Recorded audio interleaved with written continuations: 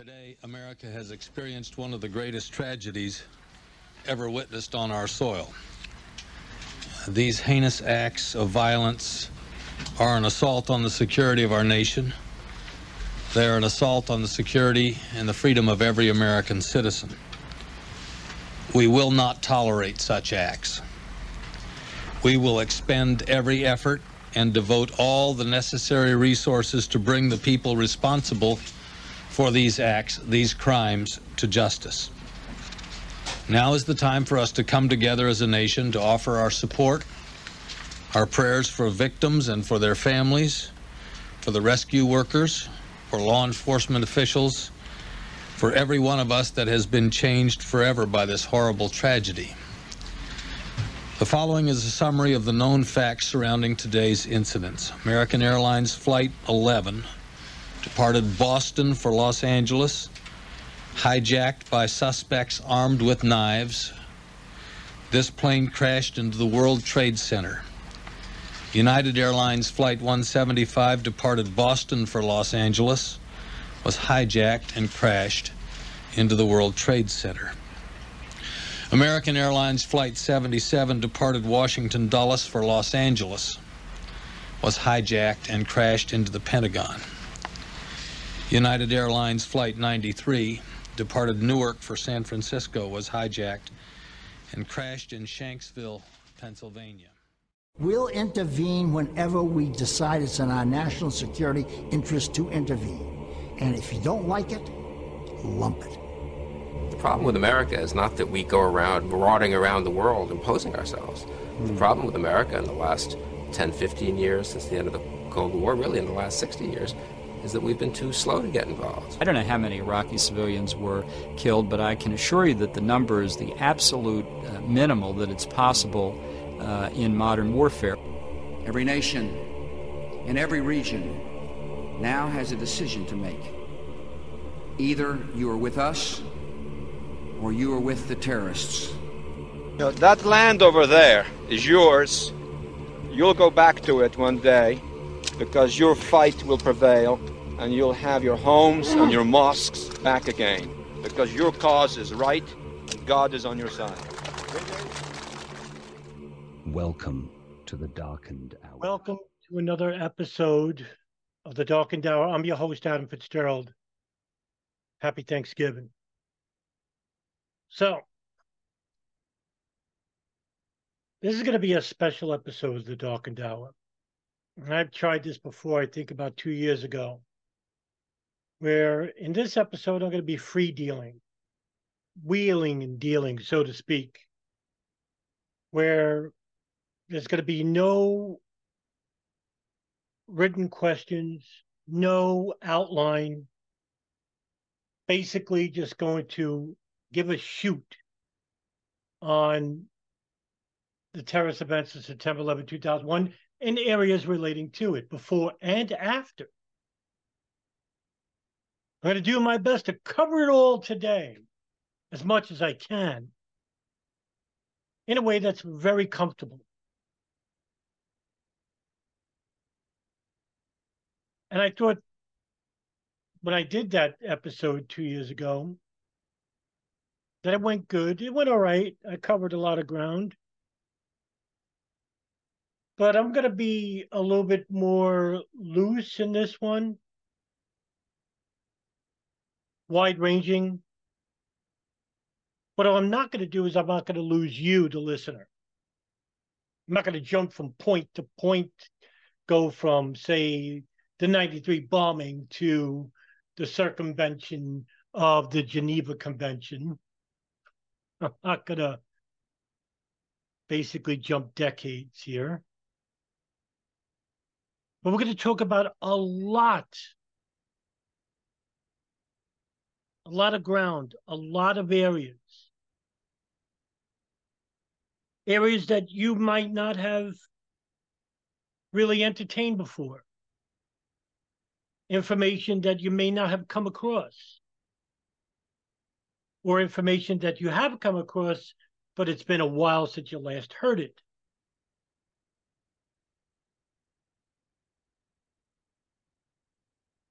And not to basically just bore you, I'm going to construct it in a way where we're going to cover 6 points regarding 9/11. And, there's a lot of people that don't know what I'm about, what makes me tick, what, who I am. And basically, I don't let people really know about my personal life because, for one, I'm not important here. I'm a messenger. And when I first came to study 9/11 back in 2006, 5, 6, I noticed that even back then, there were a lot of so-called self-appointed experts, celebrities, if you will, horrifying a title as that is for a very depressing and expansive subject. And so what I wanted to do was basically collect information, process it through the scientific method, and then come to a conclusion. And that's how investigative reporting and investigative work is conducted,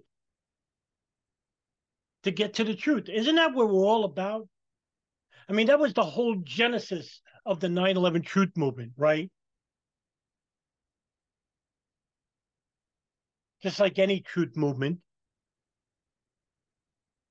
they want to ascertain what? The truth.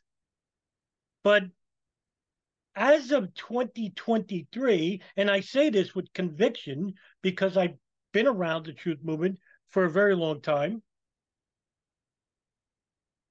online, on the streets, I'm going to come to the conclusion is that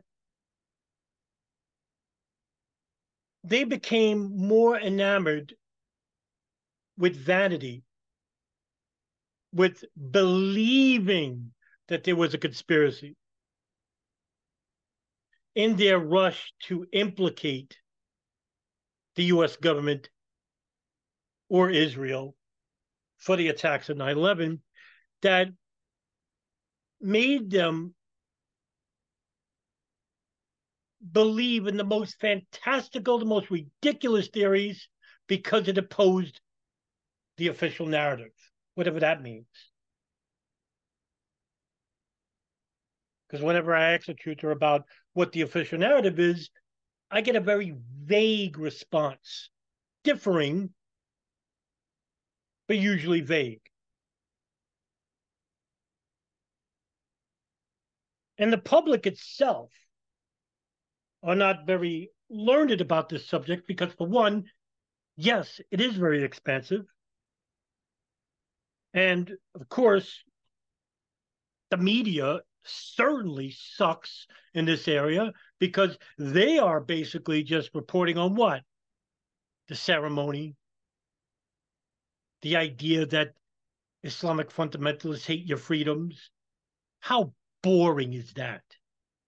Oh, as if that tells the whole story or even part of it. And so I knew all this going in,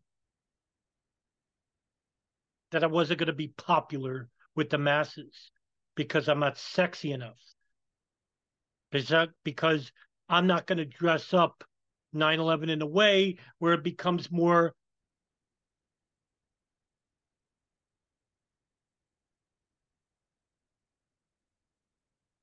alluring. I'm more interested in getting to the truth, no matter where it lies, no matter where it goes. And if it doesn't implicate the U.S. government, and if it doesn't implicate Israel, too bad. Are you more interested in the truth, or are you more interested in acquiescing to your biases? You can't have it both ways.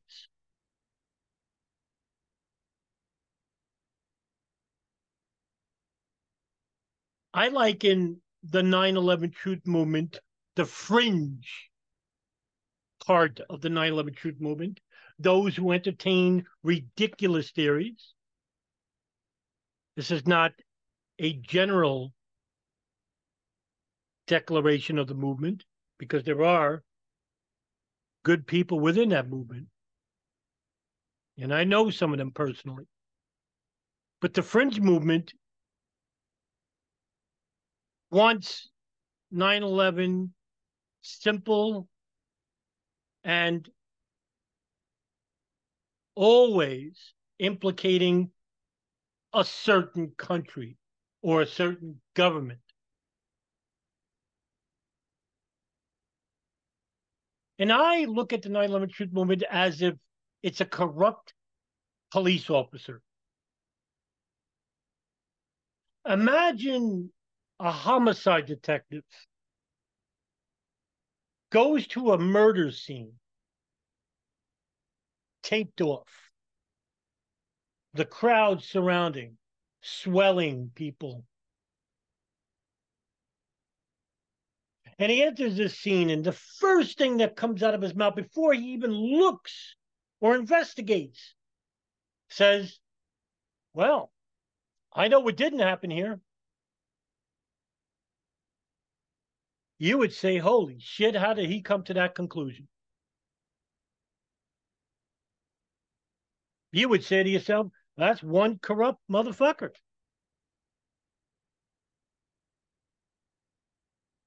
He can't be taken serious. We got to get this guy off the case. Who knows what evidence he's going to make up?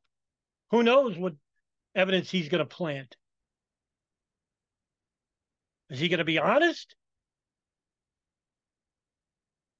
What's his agenda? Who's he going to implicate? Maybe there's somebody in mind. Well, that's what the fringe movement of the 9/11 truth movement did.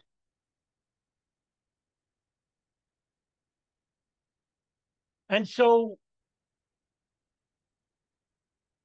this motivated me to basically investigate 9/11 like an honest investigator. I wanted to be honest.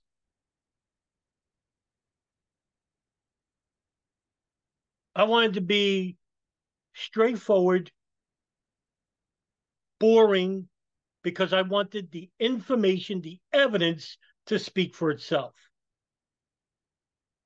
And what I didn't want was to basically anybody remember me ahead of the evidence. Because if that's the case, then I did it wrong. Because I made it about me and not about the information.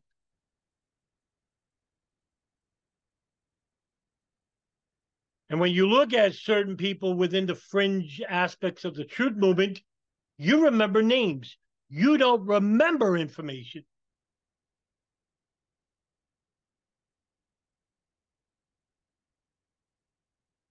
Christopher Bolin, for example. What do you remember about him? What information do you remember specifically? Well, you only know him because he blames Israel for 9/11 and for everything else.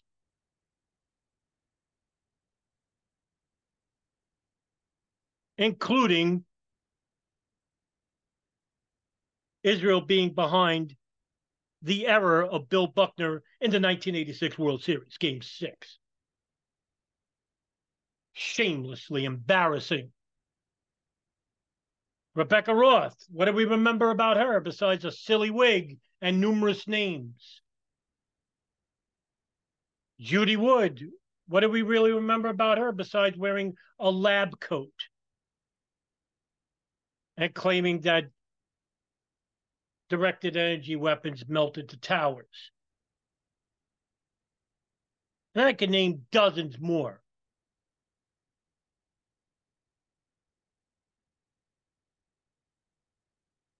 But you remember those names. But you don't remember specifics or information that they imparted, because the information that they imparted is basically inaccurate or it's outright lies. No different than what you're getting out of CNN or Fox or Newsmax or MSNBC. They're just a little bit more subdued in their reporting. And so that's what I'm about. I'm nobody special.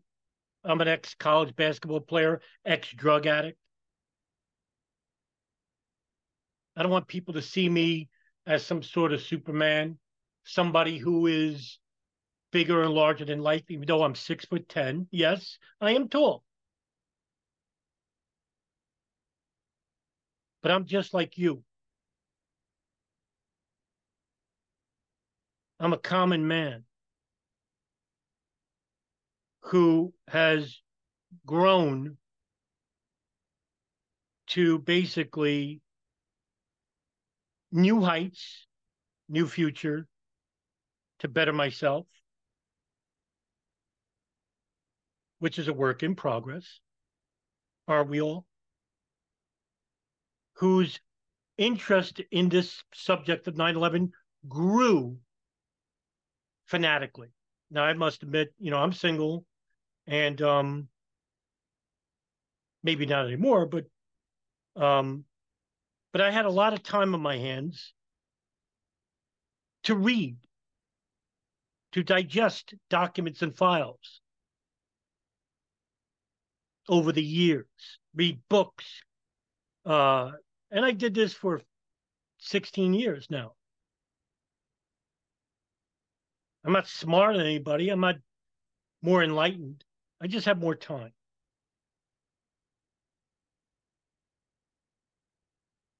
And what I wanted to do was basically create viral media to share this information with the public because they weren't getting it from anywhere else. I mean, there were really awesome skeptics like Paul Thompson, who I consider the best 9/11 researcher on planet Earth, and the founder of historycoms.org, which is now defunct, unfortunately. Kevin Fenton, who wrote Disconnecting the Dots. Ray Nowosielski and John Duffy, The Watchdogs Didn't Bark. Kyle Hentz, 9/11 Citizens. John Judge, the late John Judge. Robbie and Abby Martin. And as of late, people I came across like DJ Thermal Detonator, Ryan Dawson, and guys who came a little bit later than that who are the future. Sean Russell and Darren Harvey from their podcast, Beyond Ground Zero. Ben and Eric over at Podcasts for New American Century. And now Jonathan Bellatone.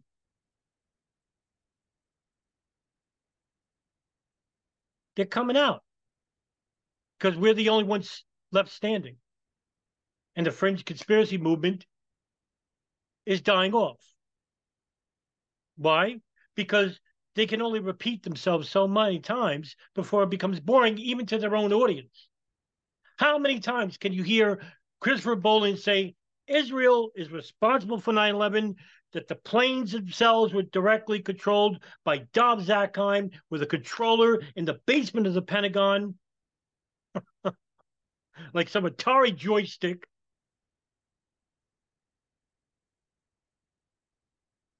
And that the phone calls are fake, that a missile hit World Trade Center 6. Yes, Christopher Bolin said this, that they shot a missile into World Trade Center 6. And that Khalid Sheikh Mohammed in Guantanamo Bay is a fake, which means that his lawyer and Khalid Sheikh Mohammed's cousin, Omar al-Baluchi, don't realize they're talking to a fake. You see how quick it is to dismiss these theories? It doesn't take long to debunk these people. But it's sexy. It's nice. It's entertaining. Wow, the government could do that? Holy shit. They can make up names. They could just have planes empty of people, and they could just swap planes without radar satellites showing. They could just facilitate the radar. They could get everybody in the FAA basically involved with this. The people that saw the hijackers, well, they could be threatened and coerced by agents, and they had to monitor them for 21 years to make sure they go along with the story, that the phone calls are manipulated, or they're not even real, that they're fake, that the hijacked planes went into a plane hangar, and that everybody was forced to make a phone call, and they were shot, and the planes were dumped in the ocean, that space beams from outer space melted the World Trade Center but didn't melt the people hanging out the windows, that the World Trade Center was blown up by nuclear devices which caused the towers to collapse and poison the entire area except for the people that were living there for years and are still living there. On and on and on. And what this did was cover, blanket, if you will, the actual conspiracies that show an even bigger conspiracy than these people even realized. So the 9/11 Truth Movement didn't become a movement of truth. They became a movement of conspiracy and prejudice. Because the Arabs are patsies, the Jews are to blame, and the U.S. government is automatically guilty before they even investigated the crime. Because Alex Jones and Jim Fetzer and Thierry Mason and Cal Jason Burmis and Loose Change, Dave Von Kleist, Christopher Bolin and Rebecca Roth and Judy Wood and Oli Damgard.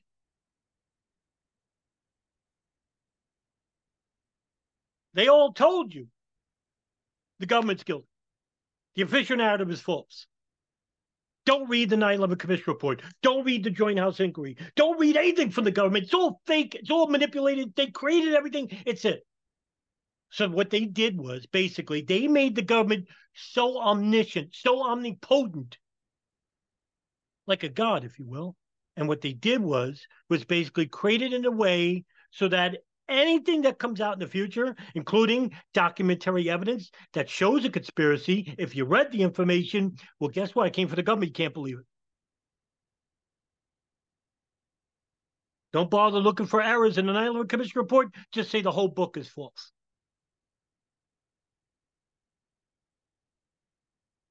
A defense mechanism.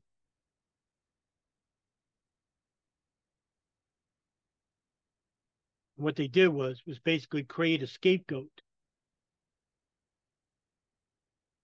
for those in the CIA, the NSA, Israeli Mossad, the Saudi General Intelligence Directorate, God knows who's else.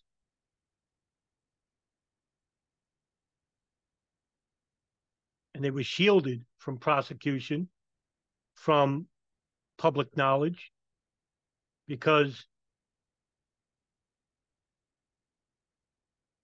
the 9/11 fringe movement couldn't be taken serious.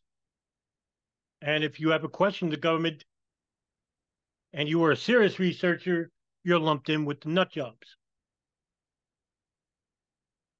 And so I began my YouTube channel, my WordPress. I wrote articles, and I have thousands of videos on YouTube. Because what I want is an educated public. Because that's how we'll make change. And even if we don't make change, we can actually say to our children or to our loved ones and friends that at least we tried. And what I wanted to talk about today are 6 points. 6 points that show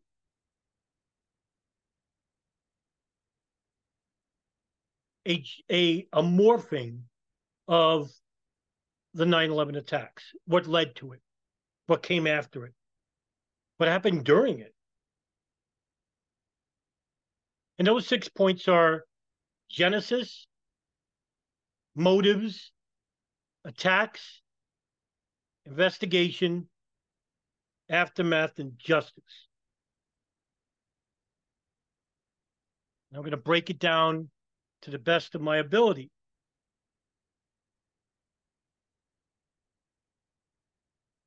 Genesis. The genesis of the 9/11 attacks can go as far back as the invention of Wahhabism,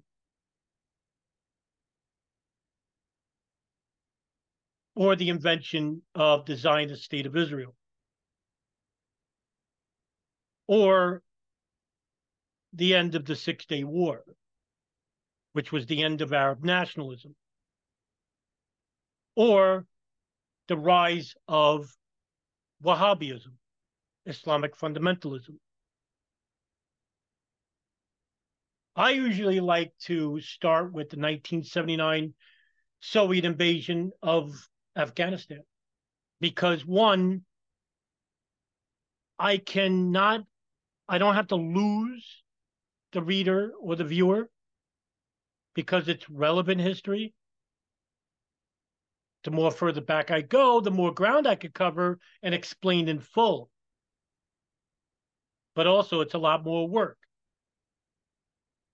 And all of a sudden, that person you're trying to get to basically involve in this investigation is suddenly going to become a little bit more overwhelmed the further back you go. But everything has a starting point.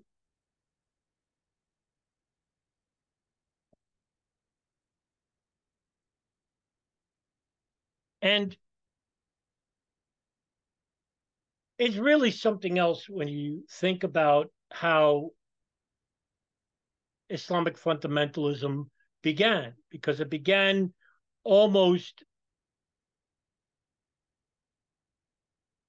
internationally in the year 1979.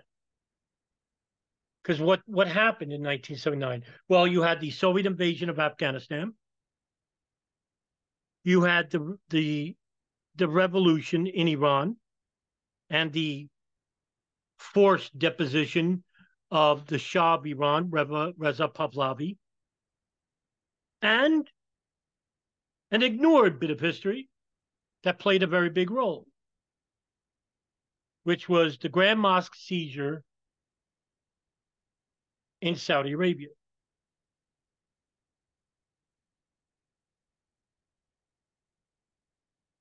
All this happened within a short window of 12 to 14 months.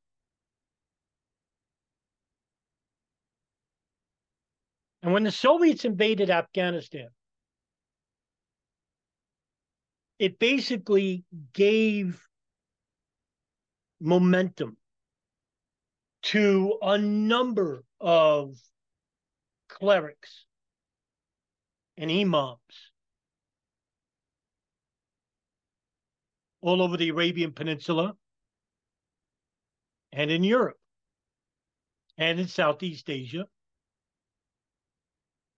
to come together to unify their ideological differences, to engage the secular kafir army of the Soviet Union. Kafir meaning disbeliever. And of course, because it's the Soviet Union, the United States, of course, becomes immediately interested. What can we do to support the Afghan armies called the Mujahideen to destroy the one competitor in the world that can basically threaten our world domination? And so the United States, through the Central Intelligence Agency, began a program called Operation Cyclone, in which the CIA, in coordination with the Pakistan Inter-Service Intelligence Agency, also known as the ISI, began spending millions, hundreds of millions of dollars of weapons aid and military training by the ISI under the direct full involvement of the CIA to Afghan warlords and their Mujahideen armies. Groups like the Hizb-e-Islami, headed under Gulbuddin Hekmatyar, or the Haqqani Network, headed under Jalaluddin Haqqani, and other warlords like Abdul Rasul Sayyaf.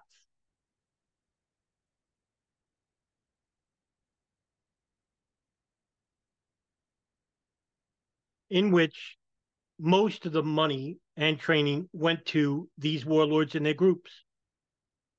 Now, the war was primarily fought with Afghans. The Arabs came a little bit later.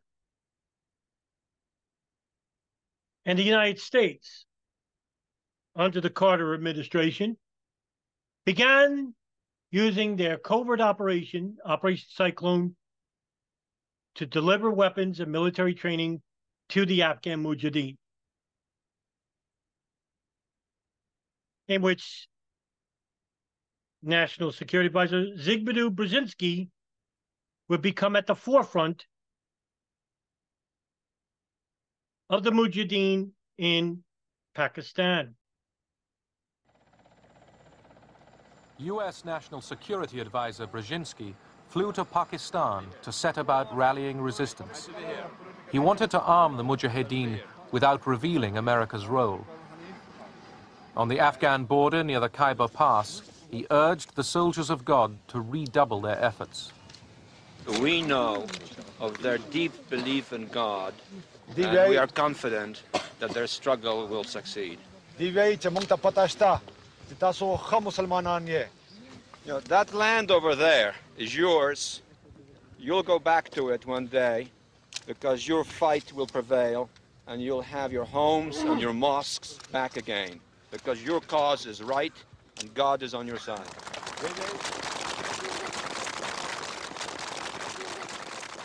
The purpose of coordinating with the Pakistanis will be to make the Soviets bleed for as much and as long. And that's what it was about. Do you really think the United States cares about the Islamic religion and the preservation of it? Most of the governments of this world always put religion as a forefront. We're fighting because the cause is right. We're fighting because God is on our side. And imagine the barbarity and the tragedy that follows with it when you believe that God is on your side. And thus began a 10-year war in which we saw the collapse of the Soviet Empire, which was written in a book by Brzezinski called The Grand Chessboard, in which he said, in short, that the United States had to become the sole superpower in Eurasia, and that the Soviet Union had to be defeated.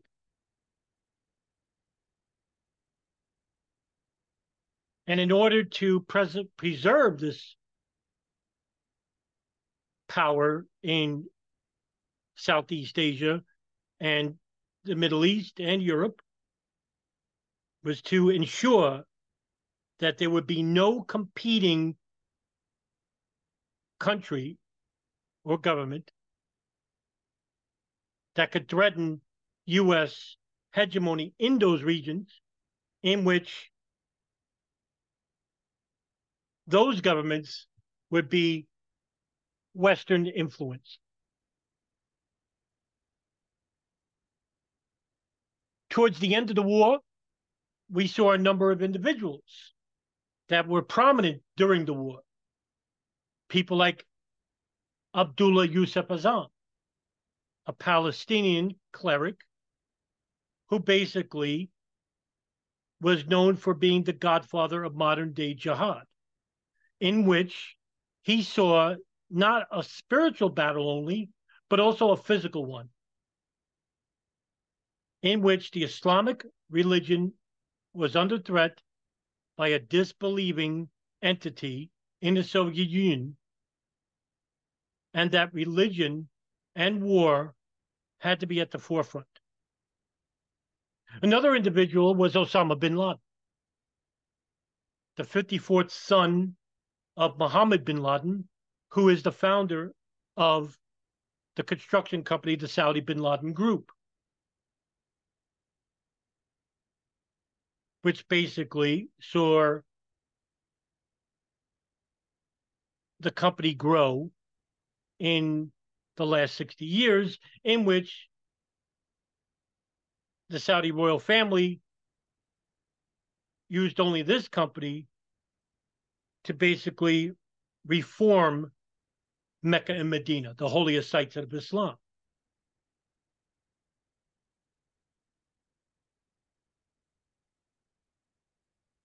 And so the portrayal that bin Laden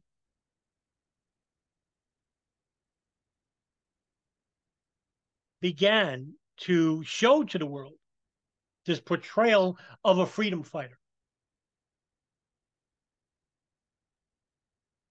that he wanted to be useful. He wanted to use his influence in the company to help the Mujahideen. And so he met with Abdullah Yusuf Azam. And they began to create an organizational office that would cater to Arabs that were now entering the war in the middle part and the final stages of the conflict.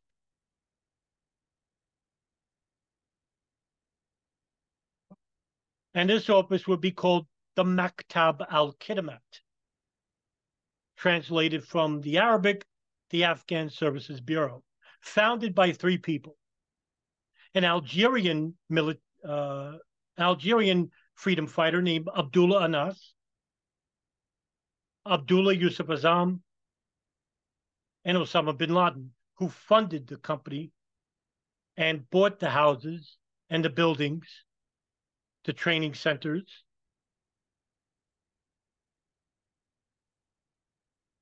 Azam was its emir, bin Laden was its financier, and Anas was the recruiter. Over time, the offices began to grow in Pakistan, enough where a trickle-down effect from Operation Cyclone began. There was another office built in the United States, a physical office that was found in Brooklyn, New York, called the Al-Faruq Mosque. Upstairs was a refugee center called Al-Kifa, founded by Fawaz Dharma, who is a direct connection between New York and Pakistan and the members of the Maktab al-Khidmat, all under the authority of Osama bin Laden. Arabs from all over the world began to descend into Pakistan through the Maktab al-Khidmat, countries like the Philippines, Indonesia, Saudi Arabia, Qatar, even Great Britain, France, Germany, the United States. Millions of dollars came through the Islamic charities.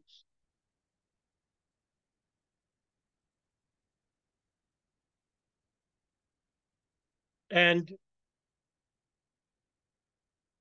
which saw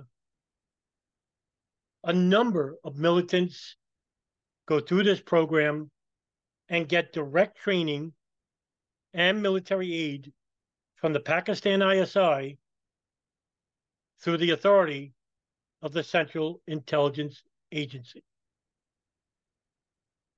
Another individual which would have a profound effect was Dr. Ayman al-Zawahiri, who is the leader, a co-emir of the Egyptian Islamic Jihad, based in Egypt. Dr. Ayman al-Zawahiri was released from the Torah jail in Egypt for his role in the assassination of Anwar Sadat, the president, in 1980, in which he played very little role. And Zawahiri relocated to Pakistan. and the jails in Egypt and Jordan and Syria, in which Islamists were being depressed by socialist dictators, in the hopes that these people would end up dying in the battlefield. What they didn't rely on was that the very few that did live were now more battle-hardened because of the program afforded to them. Thank you, CIA. Thank you, ISI. Thank you, General Intelligence Directorate of Saudi Arabia. This is the Frankenstein monster you helped create. Now, what I'm sharing with you is not speculation. And if I am going to speculate, I'm going to be careful to tell you that I'm going to speculate, because I don't want you to look on the internet for information that isn't there. I want you to come away with information, and that in the hopes that you will one day open your own channels, or you'll impart this information, knowledge, to others. And that's how we'll build a movement to make that change, to force a new investigation.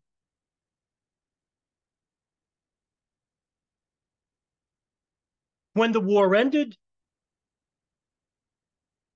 bin Laden took over the Maktab al-Kidmat from Abdullah Yusuf Azzam, because Dr. Ayman al-Zawahiri thought that Abdullah Yusuf Azzam was an agent of the West and began spreading rumors. At the same time, there was another Egyptian militant in New York, also known as the Blind Sheikh, Omar Abdul Rahman, who is a leader of the Gamma Islamiyah, a co-emir with a large following in New York, in Egypt, that made him very dangerous. He too was beginning to take over the mosques in Brooklyn, New York, and Jersey City, mosques like Masjid al-Islam and the Al-Faruq.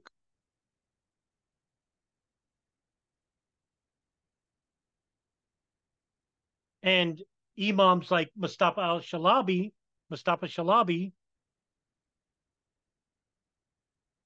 were beginning to become threatened, as you'll see a direct connection between Egypt fundamentalism and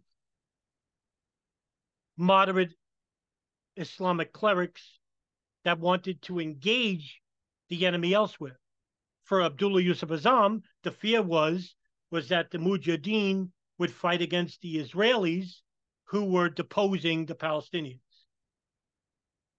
Mustafa Shalabi saw that the funding from the Maktab al-Kidmat should be directed toward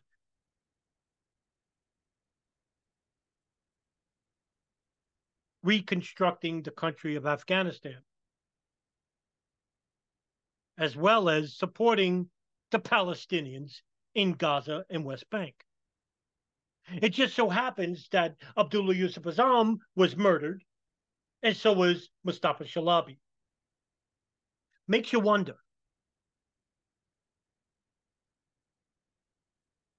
Now, we don't know who killed Azzam, and we don't know who killed Shalabi, but it just so happens there were two Egyptian radical clerics that were too close for comfort when it came to the assassination or the murders of these two people, Dr. Ayman al-Zawahiri and Omar Abdul Rahman. And so the legend of bin Laden grew. His group, called Al-Qaeda, began as a guerrilla fighting unit from a camp in the Paktia province of Afghanistan, and the name of the camp was Al-Masada, which translates to the lion's den. A number of the people of this group, like Abu Ubaidah al-Benshiri and Abu Hafs al-Masri, who were former Egyptian military officials and police officers. How ironic. Boy, Egypt is right there. Always intertwined. And other people like Abu Ayyub al-Iraqi and Mamdouh Mahmoud Salim,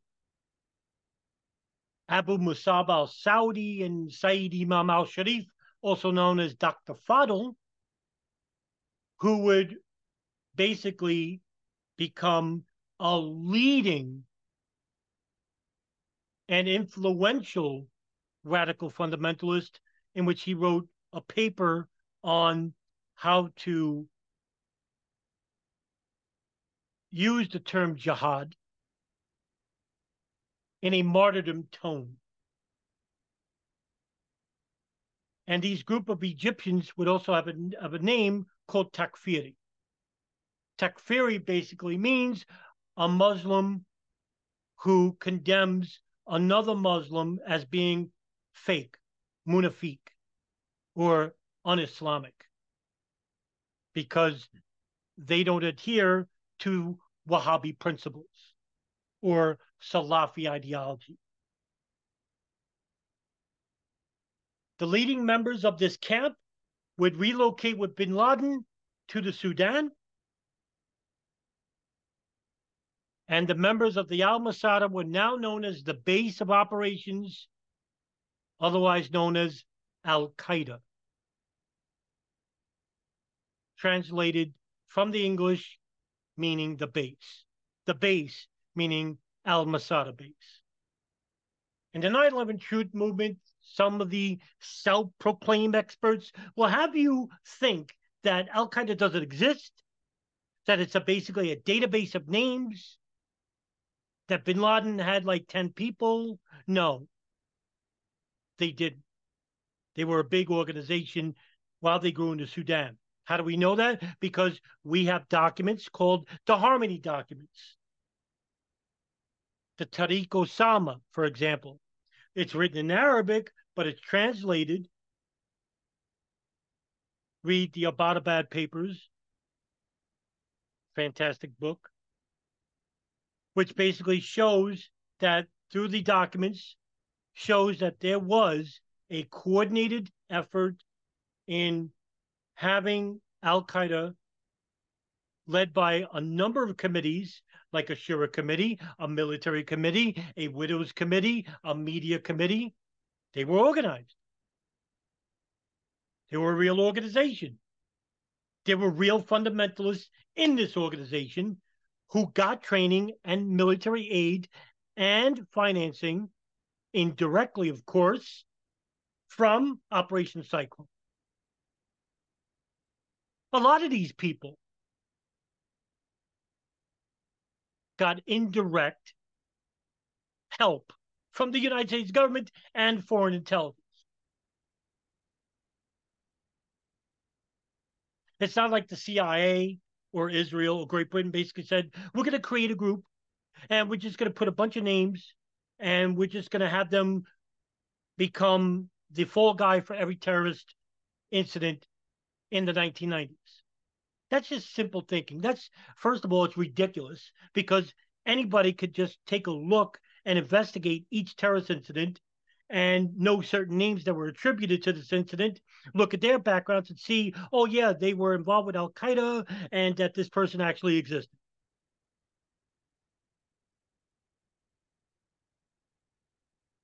Infantile thinking.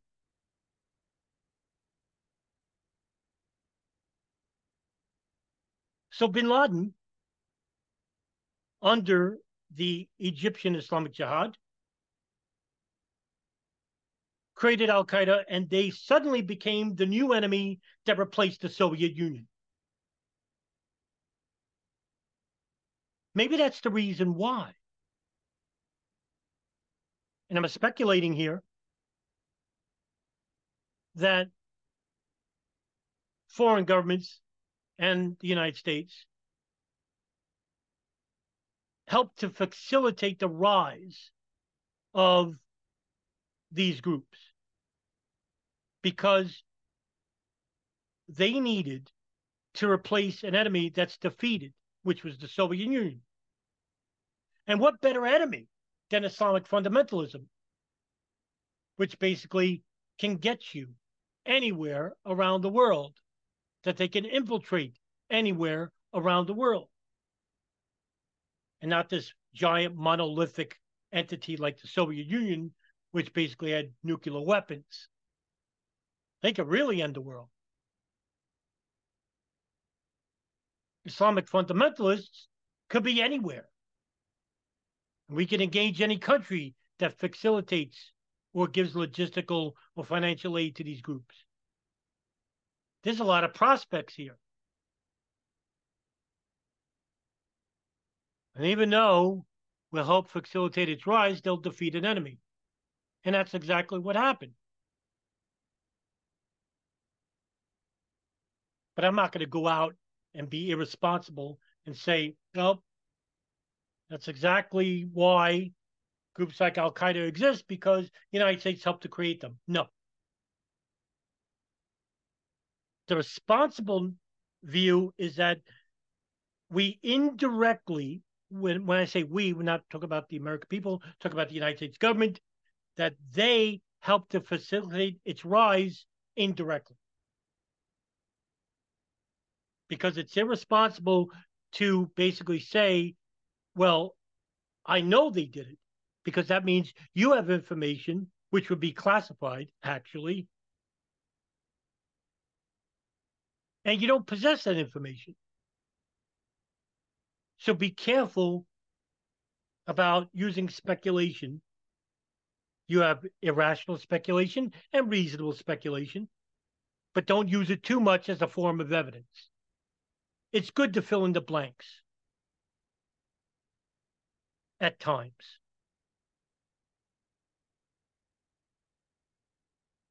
And so bin Laden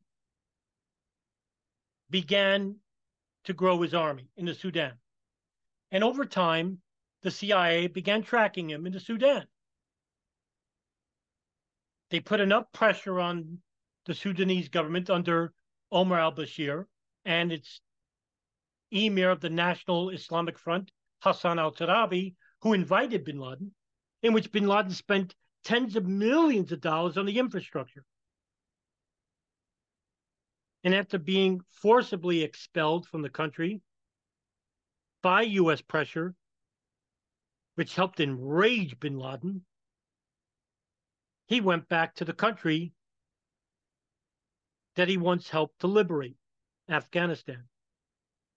Now the Taliban gave him pomp and circumstance, very unlike Sudan, which gave him the whole pomp and circumstance. The Taliban greeted him warmly at the international airport in Pakistan,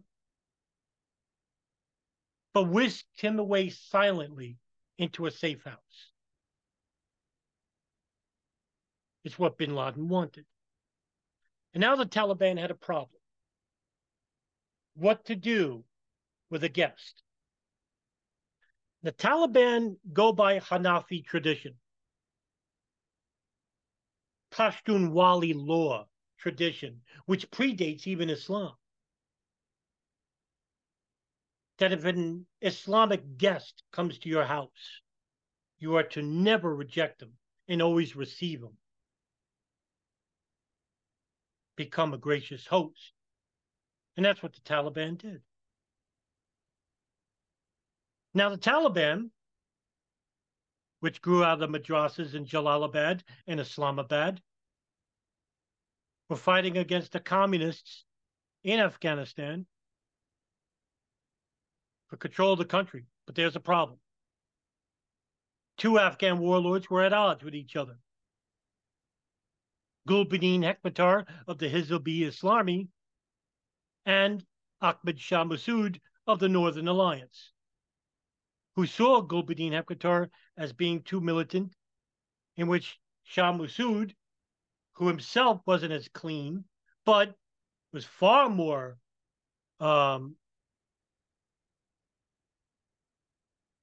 likable than the ghoul of Hekmatar.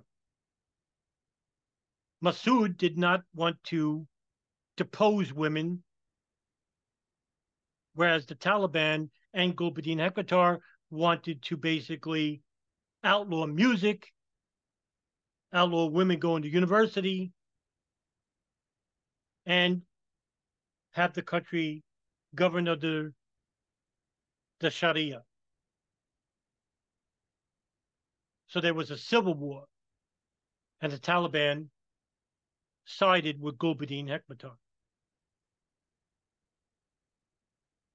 And bin Laden resided in the country, and basically under the influence of Dr. Ayman al-Zawahiri and Dr. Saeed Imam al-Sharif, Dr. Fadl, and with the growing rise of Wahhabism within al-Qaeda, began its war with the West. There were two declarations of war. 1996, in which bin Laden's first fatwa went to war with the United States military in Mecca and Medina. The second fatwa was in 1998, in which bin Laden now directed his vitriol not to just the military, but also to civilians anywhere in the world. John Miller from ABC News was one of the very first journalists to interview bin Laden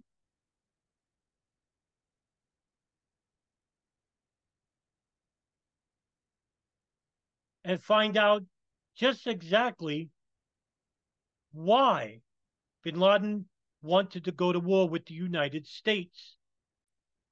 Looking at as one of the byproducts of the post 9/11 world. John Miller is the NYPD's Deputy Commissioner for Intelligence and Counterterrorism now, but in 1998, he was a reporter for ABC News, and he did an interview that would presage a generation of terror. Bin Laden comes across the field, and we step like 3 steps down into this hut that's kind of dug into the ground. Inside it looks like a cave because the walls are uneven. Miller interviewed al-Qaeda leader Osama bin Laden in Pakistan 3 years before the World Trade Center bombings.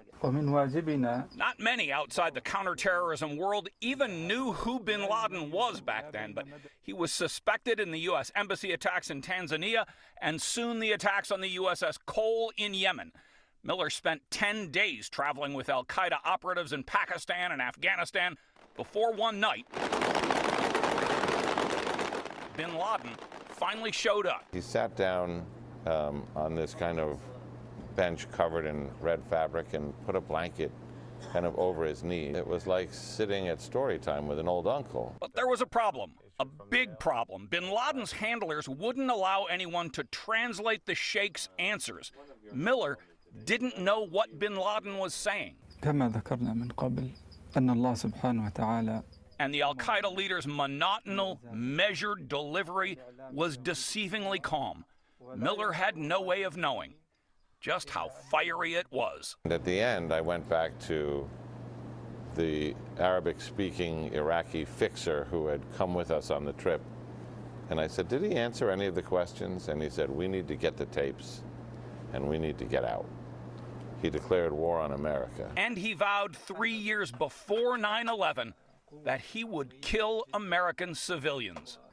We do not differentiate between those dressed in military uniforms and civilians. They are all targets. We predict a black day for America and the end of the United States. They will retreat from our land and collect the bodies of their sons back to America, if Allah wills. He said things that were a preview to history that had not yet occurred. And he said all these things with some confidence. An early version of the 9/11 plot was already in the planning stages when Miller interviewed bin Laden. He didn't tell Miller about that, but he did promise attacks against America. On May 28th, 1998, that sounded like a lot of tall talk from a guy in a cave with a couple thousand. Now, mind you, bin Laden is not the only terrorist sympathizer, leader that was at odds with the United States. Let's revert back to a couple of Baluchi boys that began its attack on the United States that predate even bin Laden, that also have a connection to foreign intelligence.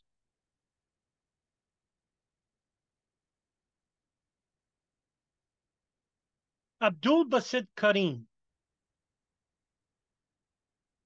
also known as Ramzi Youssef, who also has 25 other aliases,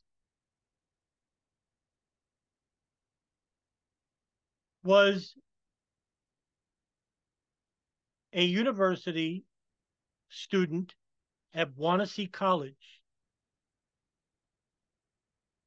that went to Afghanistan during the height of the war and trained in camps that would later be linked to Al-Qaeda later. Youssef was not Al-Qaeda. He never swore loyalty, bayat, to bin Laden. He never met bin Laden.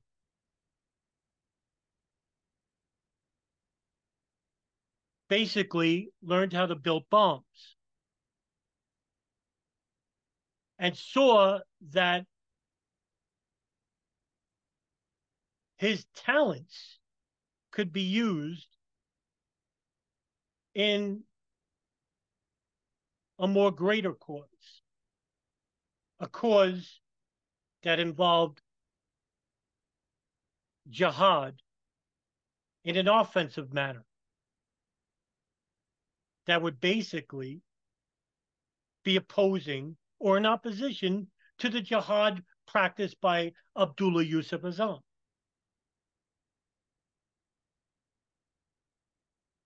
Ramzi Youssef was a very educated man, also very good-looking, tall, tan, had a propensity for being a womanizer.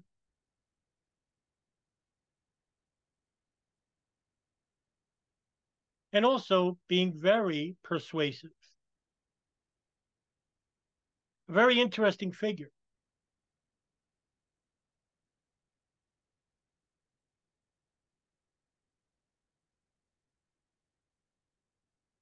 His uncle was somebody that is now world-renowned, Khalid Sheikh Mohammed.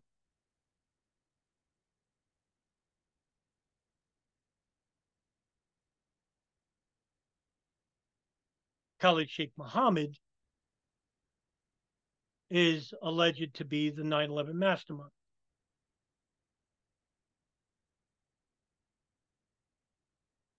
But in 1989, Youssef actually went to Peshawar and began training at a camp called Sada Training Camp.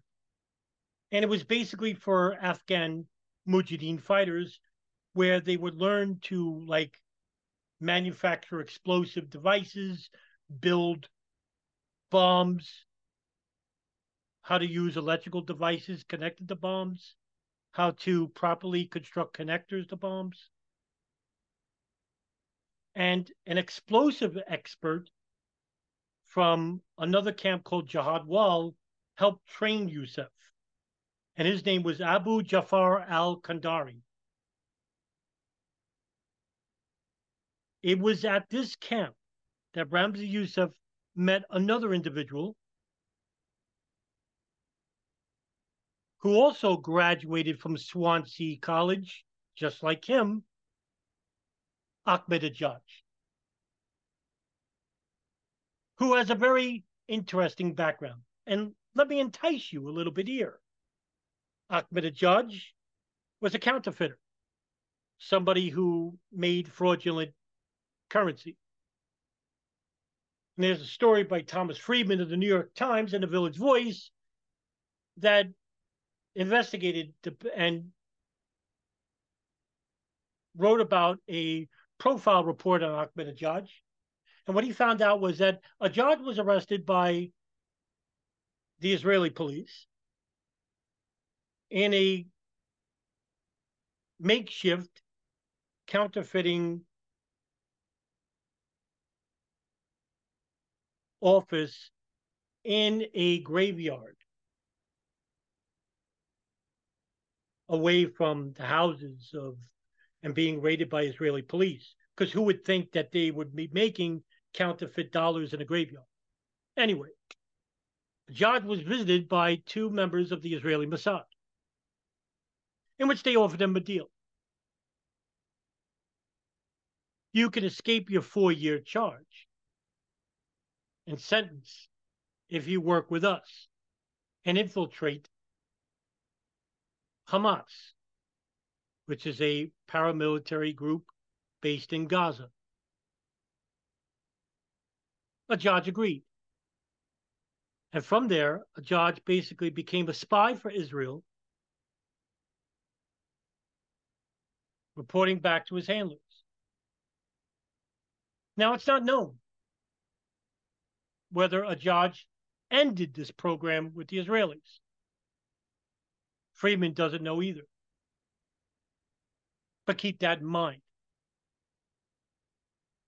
So Ajaj and Ramzi Youssef went to the United States together,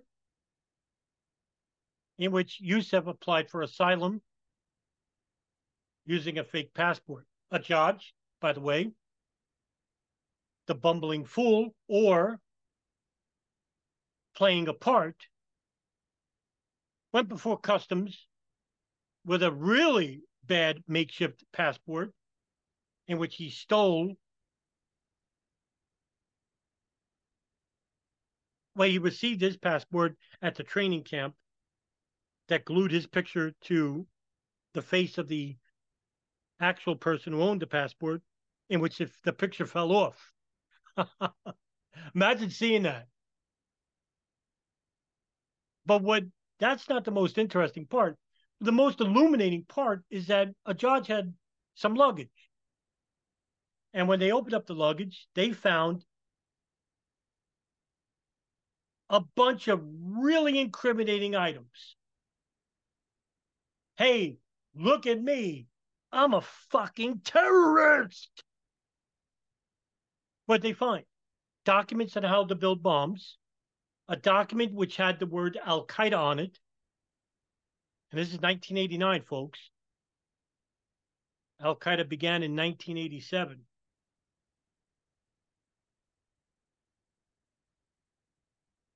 And other incriminating items that were from Afghanistan. Red flags went up. Who the fuck is this guy? All right, let's put him in detention. And he's locked up. Youssef, boy, if he is an Irish, I don't know how much luck this guy has. He's going through customs. He's applying for asylum using an Iraqi passport.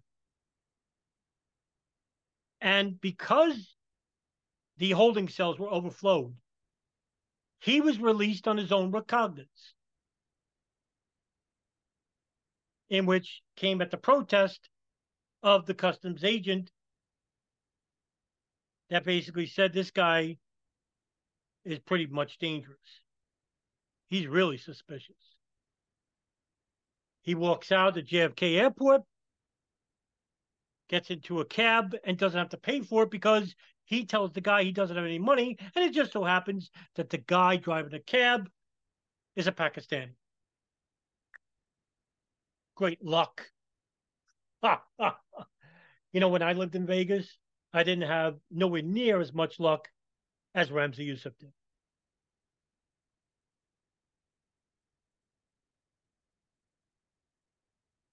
And why is Ramzi Youssef in the United States anyway? Well, it just so happens that he's replacing an individual under the cell of Omar Abdel Rahman. Now, this isn't a story, but once I talk to you about it, it goes like this. And you'll see a connection. And a nefarious one at that. The FBI employed the services of a security guard who was also Egyptian. They're all over the fucking place. Named Imad Salem. And they said, could you basically infiltrate this group since you know about Omar Abdel Rahman, in which we didn't know about it? His handler, Nancy Floyd, basically gave authorization from her superior named Carlos Dunbar and began an informant CD1 unit operation, confidential informant CI, Imad Salem. He would go to Masjid al-Salam in Jersey City. He would go to Al Farouk in Brooklyn, New York on Atlantic Avenue and play the bodyguard of Omar Abdel Rahman, rising in the ranks real quick because he was Egyptian, just like Rahman.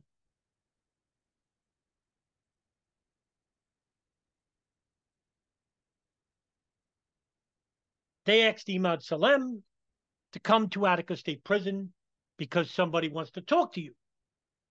Who wants to talk to me? They go and visit an individual who's an Egyptian. Duh. Everybody's Egyptian, huh? Walk like an Egyptian. El Said Nosser.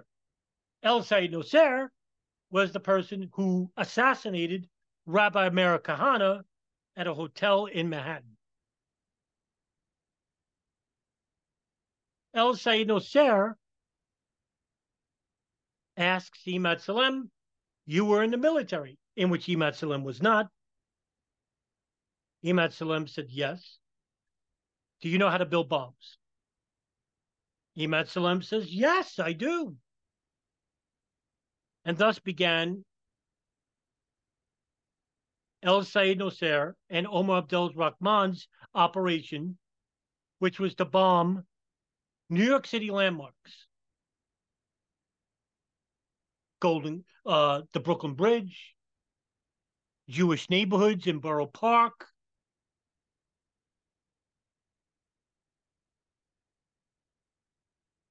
the George Washington Bridge, to build small bombs. Imad Salem reported back to his handler, Nancy Floyd, said, they want me to build bombs. And so began Imad Salem building bombs. The FBI and the Joint Terrorism Task Force in New York basically said, well, look, we're going to replace the blasting caps. We're going to replace the powder with fake powder. And they did so, even without Salem knowing about it. And when Salem knew about it, he went back and complained and said, hey, put back the real powder, put back the real blasting caps. If they find out it's fake, I'm dead. They'll kill my family in Egypt. Rahman is dangerous like that. And so they did. But Carlos Dunbar, the real prick that he was, put enough pressure on Nancy Floyd to basically have Imad Salem wear a wire, in which he admittedly previously told Nancy Floyd that he would not. And one of the reasons why he became a consular informant was that he didn't have to testify. And now Carlos Dunbar is changing the rules. No, fuck that. We want this guy to testify against Rahman in the cell that are going to bomb these areas. Imad Salem said no. Carlos Dunbar said, well, fuck you. Get out of my office. And thus ended Imad Salem as a confidential informant, which was totally stupid on Dunbar's part. Here you have an informant who is the direct ear and eyes, literally, of a dangerous terrorist, Omar Abdel Rahman. How do you fuck this up? Ex Carlos Dunbar that. Nevertheless, that didn't stop Rahman, and it didn't stop El Said Nosser either. A call was made to Pakistan. In came Ramzi Youssef. In came Ahmadinejad. Now, think about Ahmadinejad too. He had an apartment in Houston, Texas. He was also a pizza delivery driver. but he's currently in a holding cell in New York. Now, Yusef arrives in New York, and what does he do? The first thing this guy does is call Ahmed a judge. What for? Because the judge was more adept at building bombs than Yusef was. Now, Yusef was a good bomb maker, but a judge had to have been a little bit better because Yusef is asking him on helping to build a urea nitrate bomb. Far different than what Ahmad Salem. Now, the 9/11 Truth Movement always fucks this story up, saying that, oh, it was the FBI that built the bomb, that destroyed, that tried to knock down the North Tower. No, that's not true. Ahmad Salem is no longer a confidential informant in 1992, 93. Yusef replaced him. The bomb is built. It explodes in the North Tower. But it doesn't collapse the tower. The idea was to have the tower collapse into the South Tower and both towers collapse into Lower Manhattan, killing 55,000 people approximately. That's what they wanted. Yusef escapes. Thus began the manhunt for Yusef. He's later captured anyway and given a 240-year sentence, in which he told for the judge he was allowed to read his declaration, in which he said that the reason why I am a terrorist is not because of religion, but it's because of your disastrous and murderous foreign policy toward Muslims.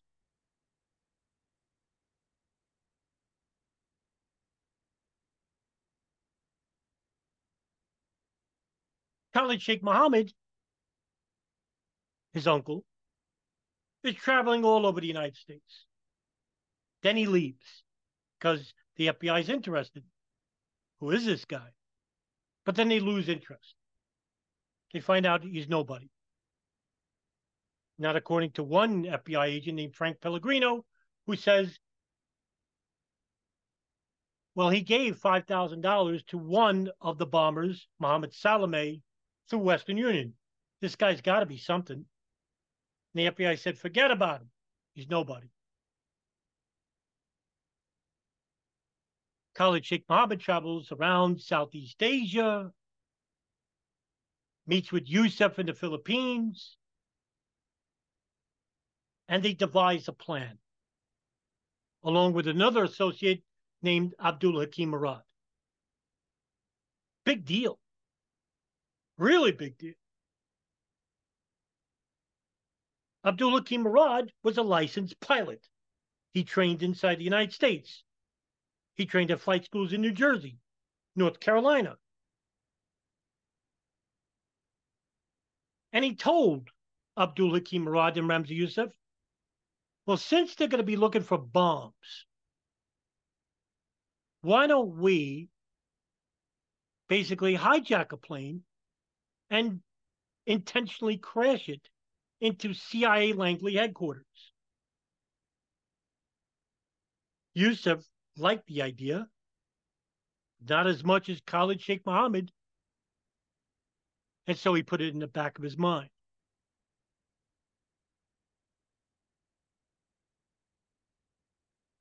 Khalid Sheikh Mohammed didn't forget about that. And later on, we're going to talk about exactly how this came back to haunt the United States. Khalid Sheikh Mohammed, along with Abdul Hakim Murad and Ramzi Youssef, began to construct an international plot called Bajinka. Now, ladies and gentlemen, this is huge because this is where the idea for 9/11 came from.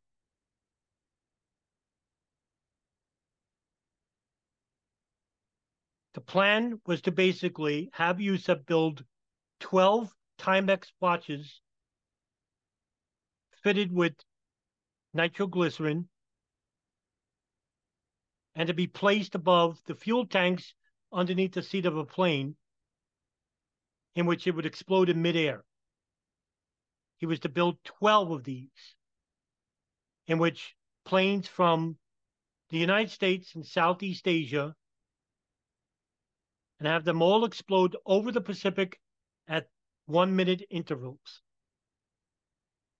The second part of this phase of this operation was to assassinate Bill Clinton, the President of the United States. However, his security detail was too strong. He was replaced with Pope John Paul II because he was to visit the Philippines.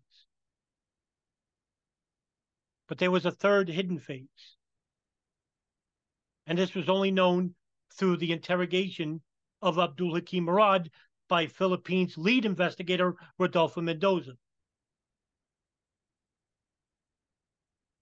Bajinka plot didn't happen because while they were making bombs in this hotel, the Josefa Hotel, in which Ramzi Youssef and Abdul Hakim Murad rented, Khalid Sheikh Mohammed rented from another hotel down the block.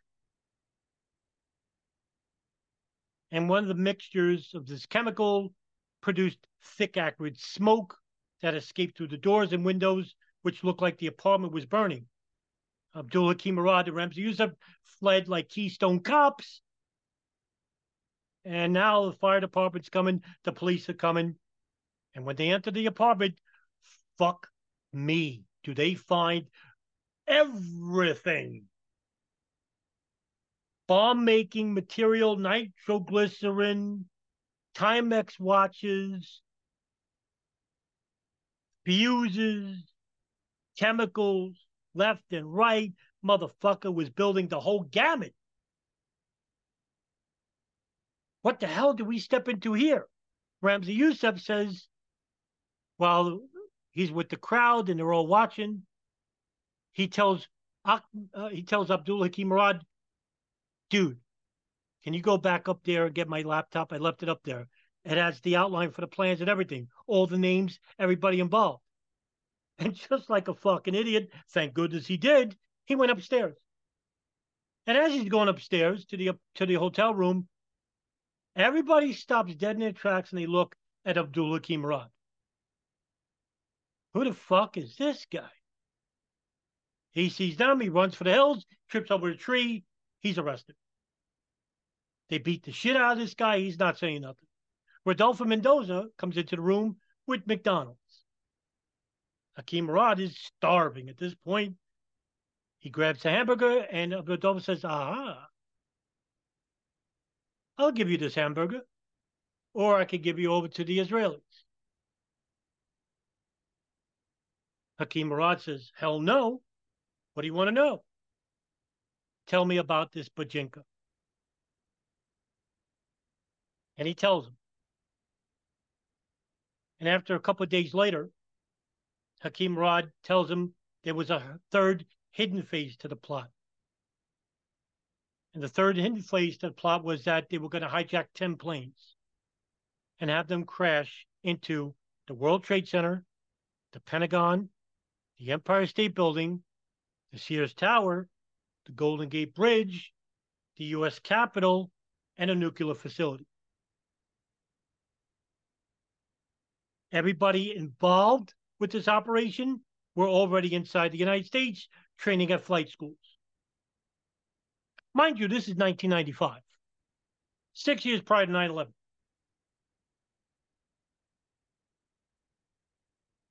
Rodolfo Mendoza is fucking floored. He writes a report.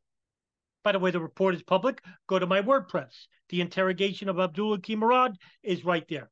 In the WordPress, just type in Abdul Hakim Murad or Bajinka. Comes up. Free of charge.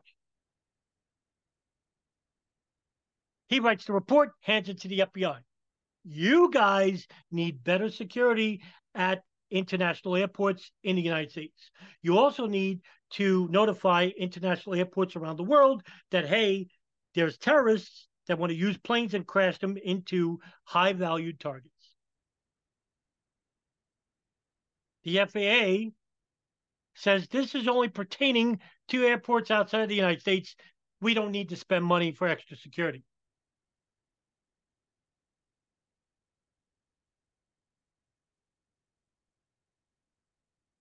Did the FBI act on it? No. Did the FAA act on it? No.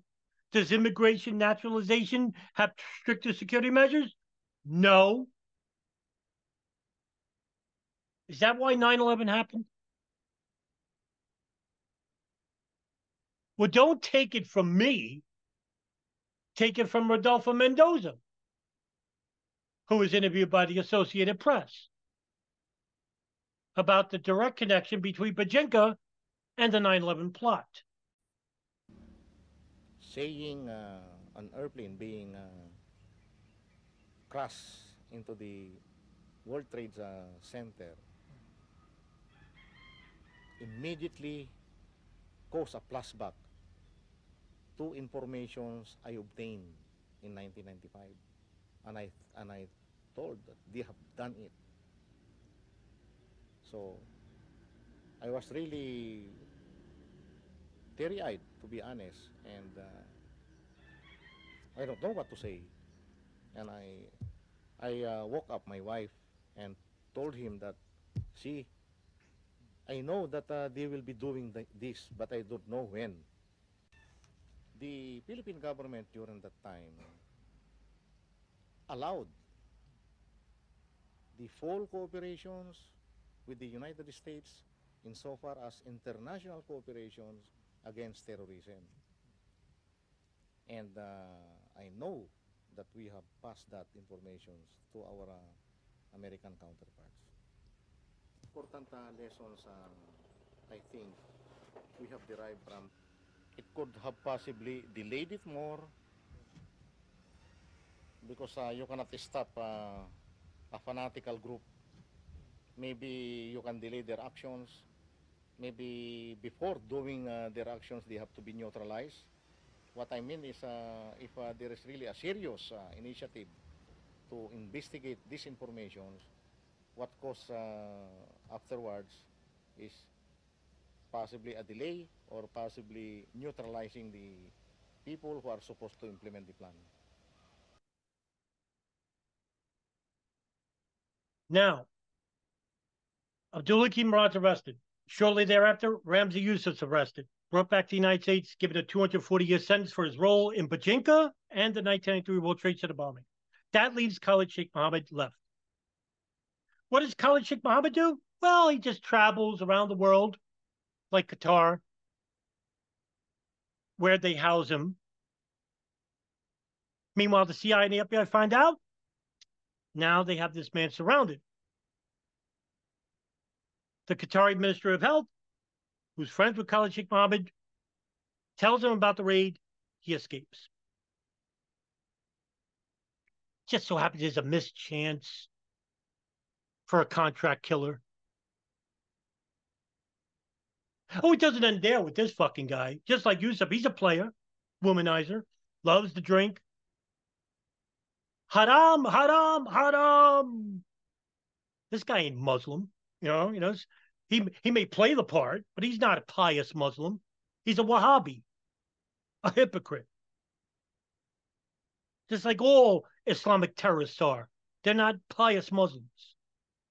Although the Christian evangelicals would like you to believe they are, because they're ignorant as well. Nevertheless, Khalid Sheikh Mohammed, what does he do? Well, according to the New York Times, he travels to Saudi Arabia, Iraq, and Israel. Wow. Why would this guy go to Israel? Don't know how long he was there. Don't know what it was for. We got to leave it at that. Meanwhile, bin Laden and his growing army of Al-Qaeda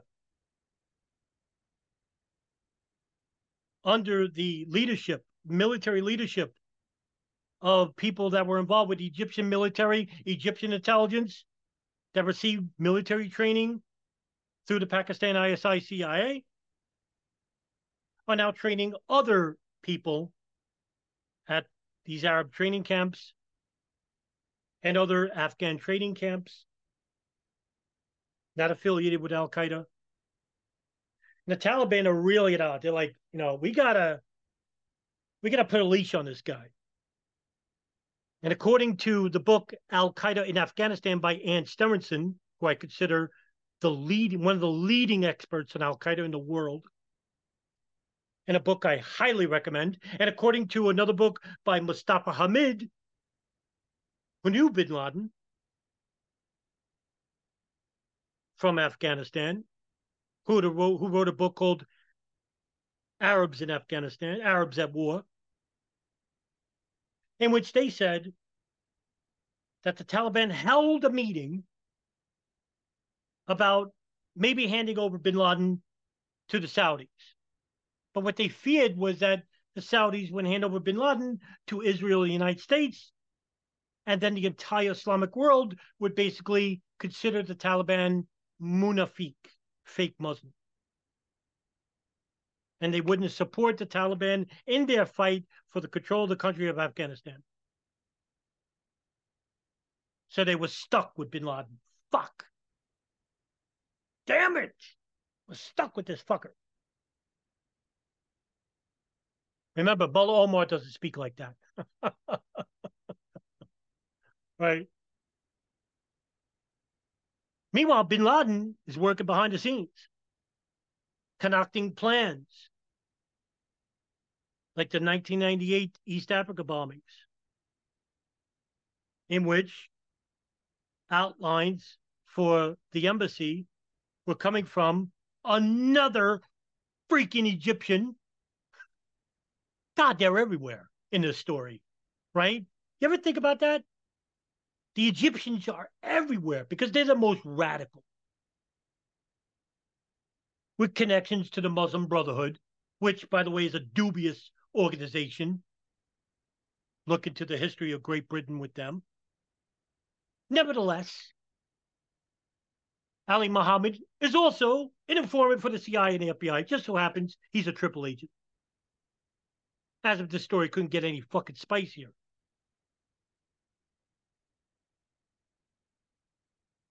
But he's also loyal to bin Laden and Omar Abdel Rahman. So he takes pictures of the embassies in Tanzania and Kenya, tells them this is the security lapses, and shows them. Bin Laden agrees, says we could drive a truck right up to the gates and blow up the embassies in their fight against the West. Why is bin Laden doing this? Is he doing it because the United States are full of apostates? Maybe they're full of Shia. No, it's because throughout the 1990s, bin Laden gave interviews. He gave lectures about how the United States and Israel have a disastrous foreign policy that murders Muslims around the world.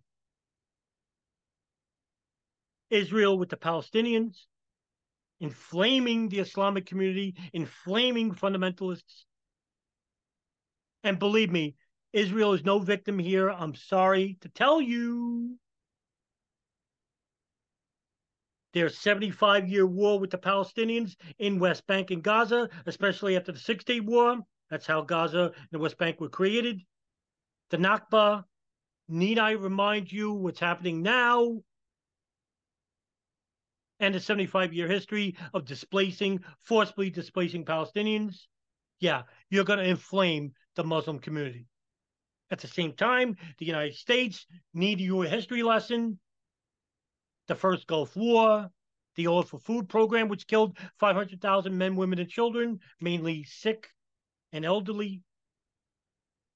Sanctions on Iran, sanctions on Libya and Syria later. God, a horrible laundry list of offenses in the Middle East. This is all coming back. It's called blowback.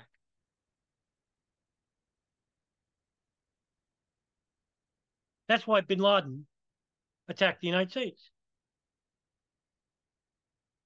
And he's telling you this. Ramzi Youssef told you this at his sentencing. You're the terrorist. You taught us how to hate, how to bomb, how to kill. You were the first one to do it.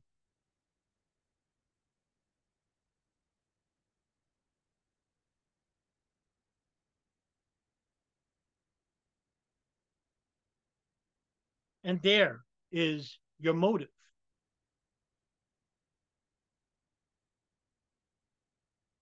And what comes from motive?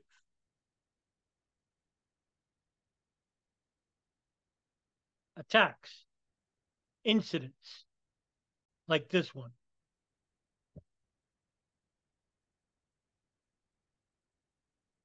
We want to tell you what we know as we know it, but we just got a report in that there's been some sort of explosion at the World Trade Center in New York City. One report said, and we can't confirm any of this, that a plane may have hit one of the two towers of the World Trade Center, but again, you're seeing the live pictures here. We have no further details than that. We don't know anything about what they have concluded happened there this morning, but we're going to find out and, of course, make sure that everybody knows on the air. These are, of course, the two twin Trade Center buildings that are down at the foot of Manhattan, that they really are the beacons of New York. It was there that there was the explosion a couple of years ago brought about by terrorists. That's all gone through the courts, but this we don't know anything about. We don't know about anything that has happened here other than the fact that there's obviously been a major incident there, and we're going to go to a special report now from ABC News.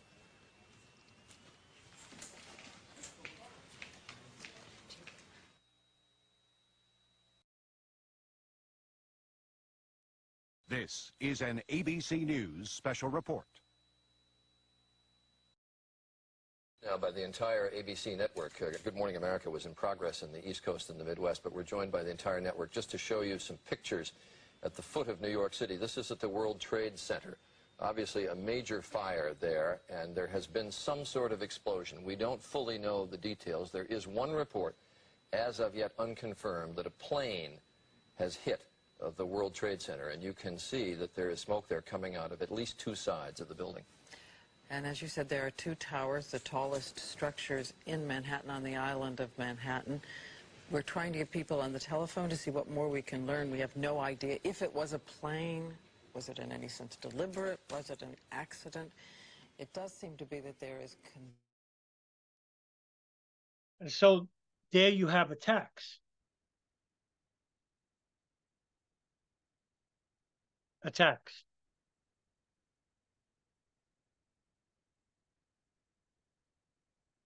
On September 11, 2001, 4 airplanes were hijacked. American Airlines Flight 11 crashed into the North Tower. United Airlines Flight 175 crashed into the South Tower. American Airlines Flight 11, Flight 77 crashed into the Pentagon. And United Airlines Flight 93 crashed into a field in Shanksville, Pennsylvania.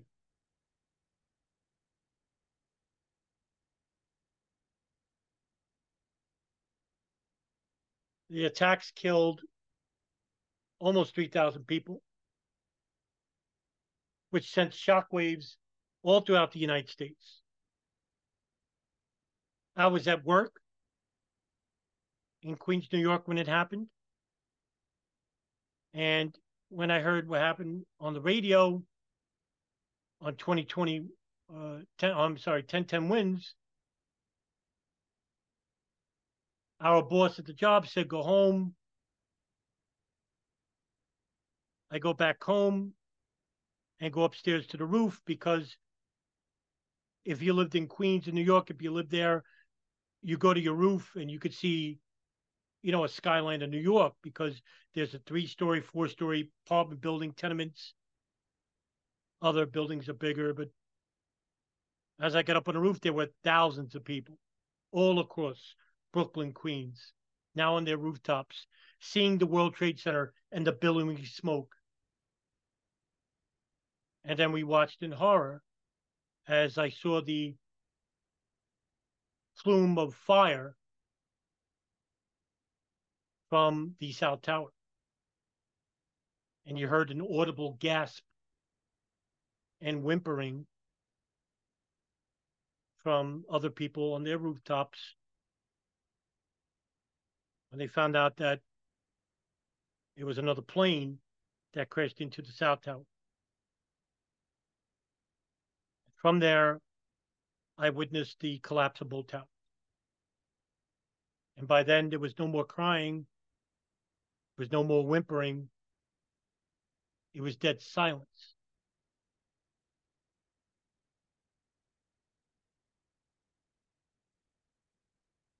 It left us in a state of paralysis for the next couple of days, something that I've never seen in New York before. New York is very proud, almost arrogance in them being pride. They're not intentionally being dicks, but we do have a couple of people that are like that. But New York is very fast, it's very loud, productive. But on that day and the days following it to the current day, it changed. It literally changed the psychology of New York. The collapse of the World Trade Centers basically were the end of the old New York and the beginning of a new world. And symbolically, it meant that if we can get to you and destroy the two biggest buildings, financial centers, we can get to you anywhere. And that's what the State Department wanted us to believe. So we can rely on the intelligence services and support them in any way possible through this tragedy. And for the first couple of days, I don't think I've ever, and I lived in New York for 43 of my 53 years, I never saw so much camaraderie.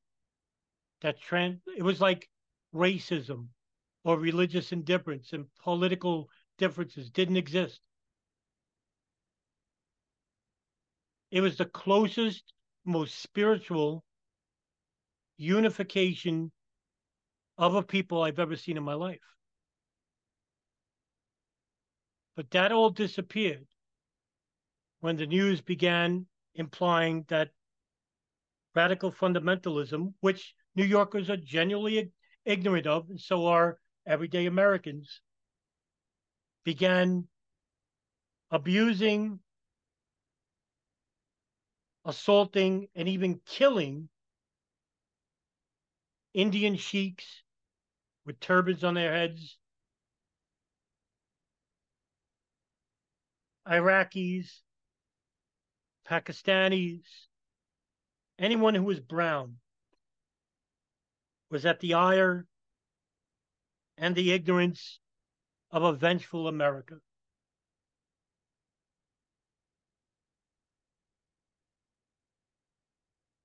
If the government said we were going to war with Easter Island, we would have went to war with Easter Island. That's how bloodthirsty the people were. And it also was a great recruitment tool, wasn't it? I hear stories all the time that, oh, I decided to go into the Army or the Marines or the Navy or the Air Force because I wanted to do my part. Your part to do what?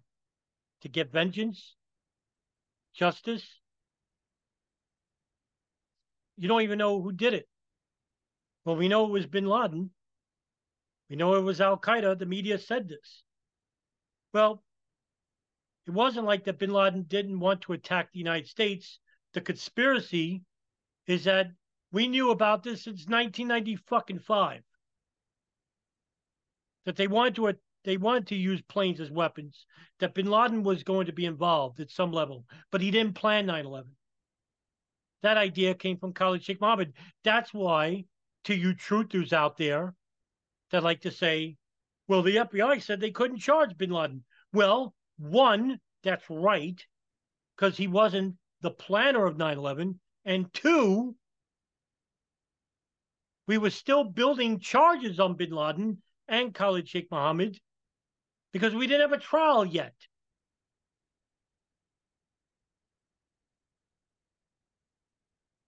Oh, ye of little faith that's out there that wants to say that bin Laden is just a patsy and so is Al Qaeda. Oh, such simpletons. And to you victims of Alex Jones and and Rebecca Roth and Loose Change. I'm not going to abuse you. I'm not going to insult you. You're victims of disingenuous people. Now, just because Al Qaeda hijacked the planes doesn't mean that that's the end of the fucking story.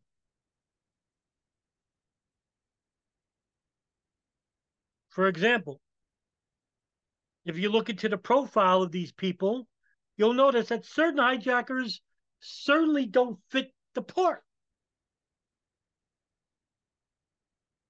Now, if you go to an earlier episode where I covered Ziad Jarrah, please go to that, and it will tell you about a working theory that I have, that Israel may have had an operative inside the planes operation plot,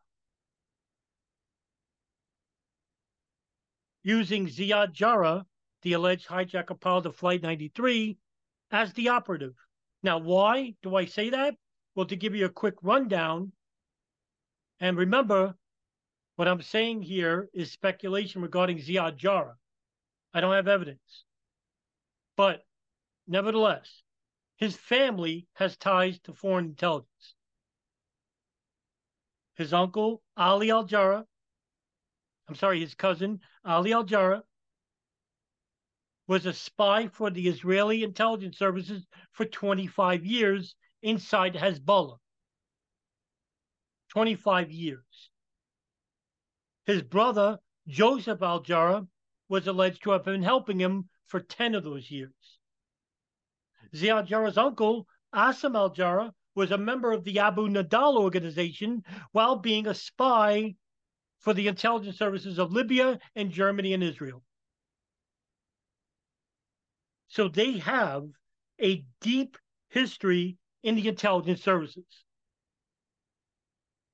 My working theory is that Ziad Jarrah was an Israeli spy inside the planes operation.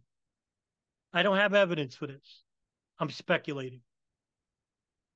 He didn't fit the profile because he was raised in a secular household in Lebanon where he was friends with Jews and Christians, went to a Christian school, was never taught any religion at home, suddenly moves to Germany in 1996 with his cousin Salim al-Jarrah, takes up electrical engineering courses at Greifswald University, and the first thing this fucker does is go to radical mosques in Greifswald. Why? Out of nowhere, fucking why?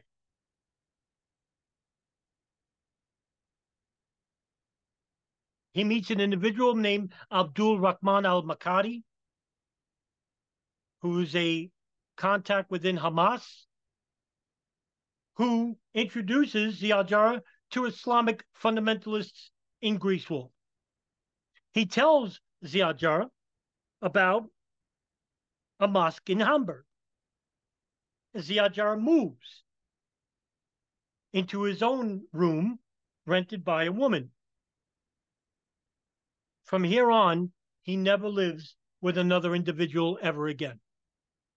He lived with his cousin Salim in Greifswald, in which he was also contacted by his long-lost uncle with Israeli and Libyan intelligence, Asim al-Jarrah, who would later claim to, after 9/11, he would later claim that he hadn't seen Ziad Jarrah in many years. Well, that's a fucking lie. Ziad Jarrah moves to Hamburg,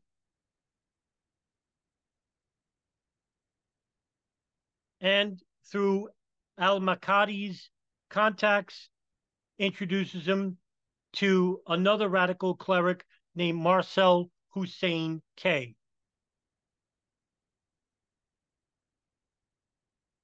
who introduces him to the Al-Quds Mosque in Germany. Why is this important? Because this is where the members of the planes operation pilot hijackers originated from, like Muhammad Atta and Marwan al-Shehi and Ramzi bin al-Shib. Ziad Jarrah is introduced to these people grows a beard, writes a martyrdom will, and later on, many years later, goes to Afghanistan with Mohammed al-Shayh, Mohammed Atta, and meets with not low-level people in Al-Qaeda, instead meets with Osama bin Laden and Mohammed Attab and Khalid Sheikh Mohammed. He's told about the planes operation. And because these guys are Western educated and they look Western, they fit the part, they swear bayat, loyalty to bin Laden, and they're involved in the planes operation. Just like that. Just like that. However, German intelligence, the BFV, later we give an interview to Der Spiegel, which is a German online publication, in the weeks after the 9/11 attacks, and says, we have no evidence that Ziad Jarrah was a member of the Al-Quds Mosque, for the exception of one photograph at a wedding of one of its members, Saeed Bahaji. We have no evidence that Ziad Jarrah was a member of the mosque and a member of the Hamburg cell, other than the FBI telling us so. Really? Well, I would like to think that's a big fucking giant red flag. Wouldn't you, ladies and gentlemen? You ain't going to hear this from Christopher Bolin. You ain't going to hear this from Jason Burmis. You ain't going to hear this from Richard Gage. You ain't going to hear this from the media. I wonder why.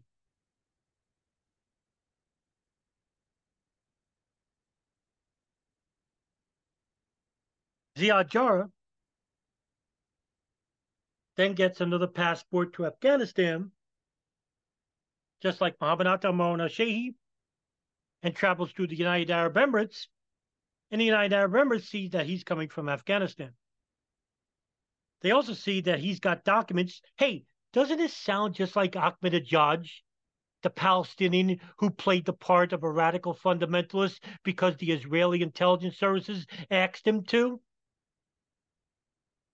I'm sure there's no direct connection, but man, I'm not a coincidence theorist either.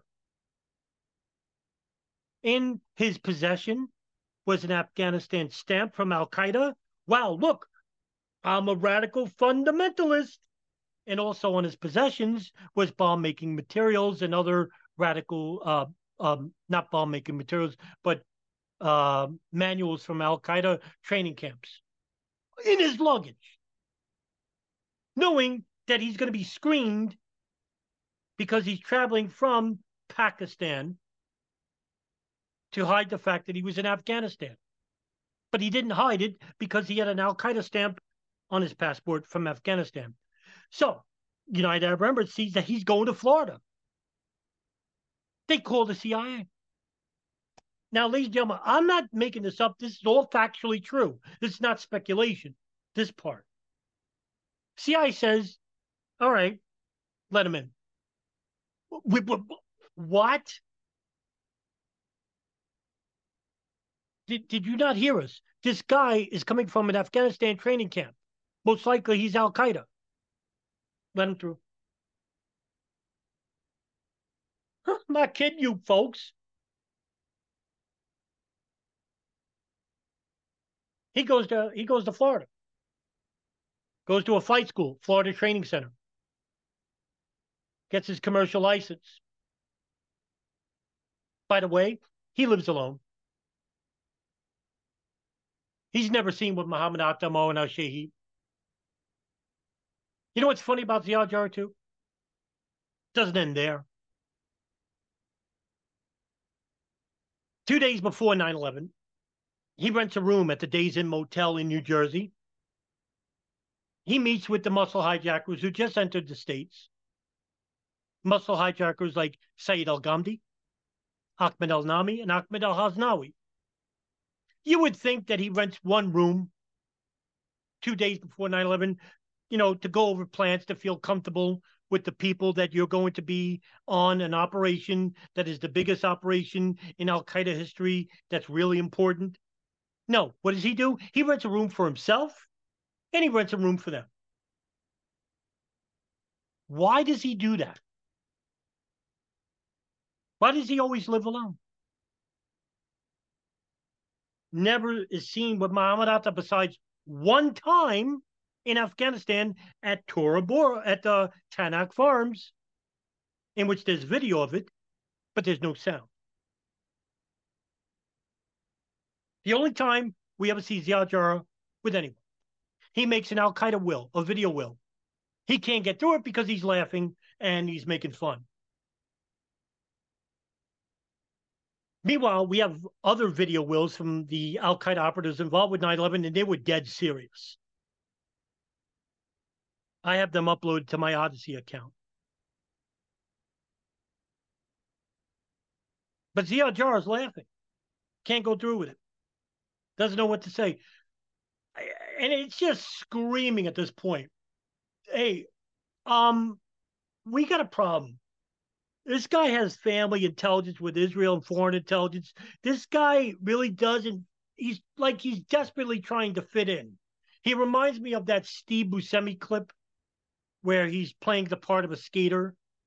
He's wearing a red hat backwards, and he goes to a school and he says, "Hello, young kids." No, he says, "Hello, fellow kids." Meanwhile, Steve Buscemi's in his 60s. That's what Ziad Jarrah is. Ziad Jarrah is Steve Buscemi trying to fit in. Man, how does nobody talk about this shit? I don't get it. I just, anyway. September 11, 2001, he calls his girlfriend, Azel Senguin, and tells her that he loves her 3 times. He hangs up. The FBI says, in their own footnotes of the commission report, basically, the 9/11, this is in the 9/11 commission report. There's the reason why you should fucking read it, because you could catch shit like this. The report says that the FBI does not know whether he made that phone call at the hotel, the days in the hotel, or at the airport. How do you fucking not know? How do you not know that? There are 2 separate numbers. Why is that being hidden? Now, I'm not going to end there.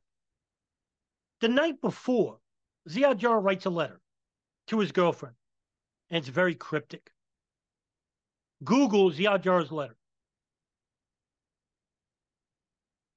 Tells her that he'll see her in time, that you won't understand until,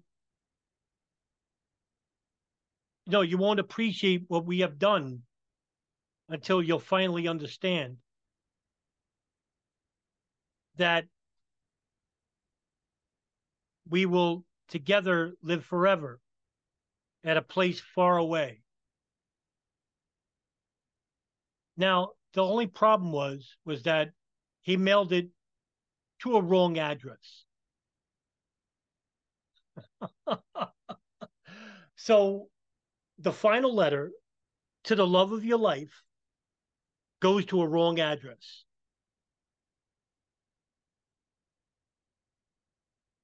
The letter is returned back to sender, but by then the investigators are like, wait a minute, there's a letter here. And they get it, because it goes back to sender. And what they find was that Ziad Jarrah's cryptic letter was quite cryptic. But did Ziad Jarrah write the false address in the hopes that the letter would be found? Speculation here. Was it a hint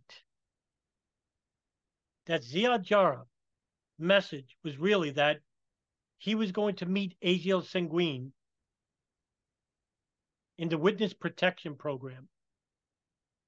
By the way, she went to the witness protection program, but Ziad Jarrah is allegedly dead. Was the message basically to show the world that, hey, I am playing a part of a radical fundamentalist, that you won't understand why we did it until later?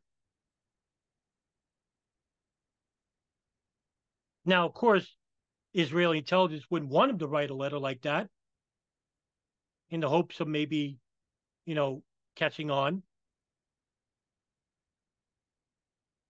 But he did it anyway. Or was it just basically a letter that really had no nefarious undertones? And that it was sent to a wrong address because he was nervous? That very well could be the case. And you can't write off like that. I don't care how much you hate the Israeli government. I don't care how much you hate Zionism.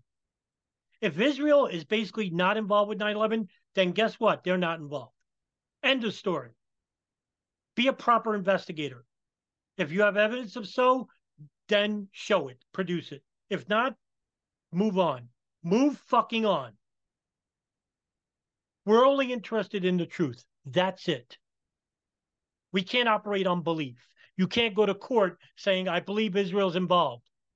They'll look at you and throw you out and call you a fucking nut job, which you are.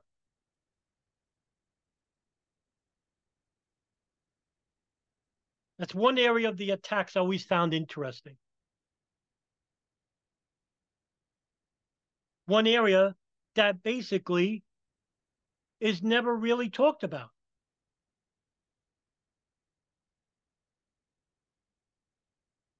And once we got past the attacks of September 11, 2001, what was next? Well, now we have to investigate the crime. What did the intelligence services know? Why didn't they stop this? Or could they? We're going to talk about that in a second, because this is where we can actually show that there was a conspiracy pre-9/11. And boy, did the intelligence services, they must have had a lot, because the information that is not classified shows that not only did they have enough information, they had enough information to stop the operation way before it even happened. And I've prepared a chronology which I'll share with all of the members, which, just to summarize, go back a few years before her beginning of the story. In January of '96, when the CIA created a special unit to focus on bin Laden. In February of '98, when bin Laden issued a public fatwa authorizing and promoting attacks on U.S. civilians anywhere in the world. May 1998, in a press conference, when bin Laden says he's going to bring war to America.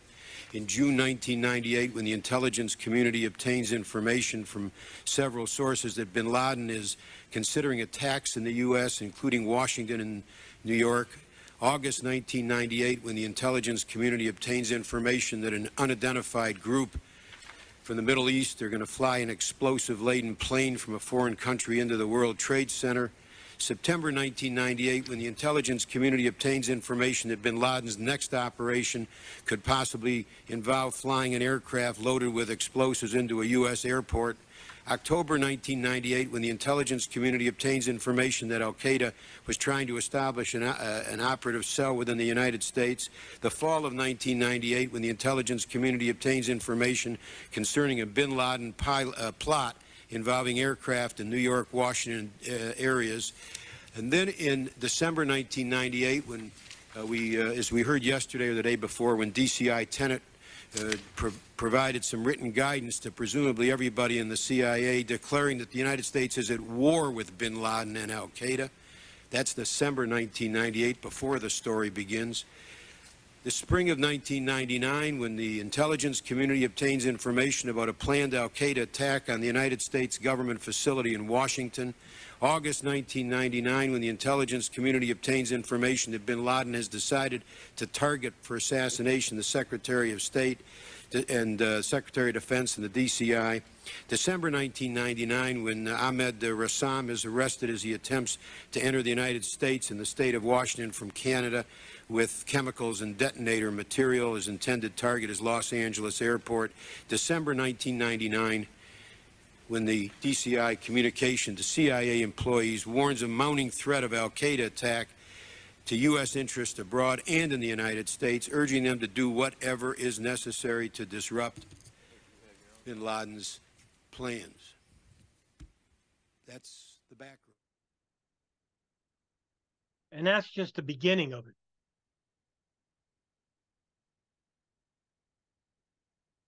And there's a whole lot to go on here.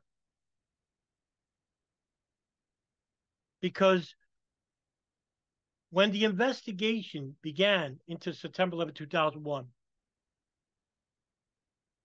there was a huge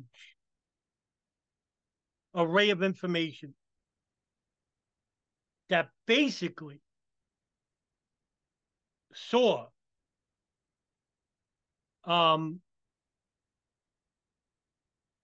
that the intelligence services inside the United States, although the specifics we don't have, but actionable intelligence, yeah, we had that. And, you know, according to former senior executive of the NSA, Thomas Drake,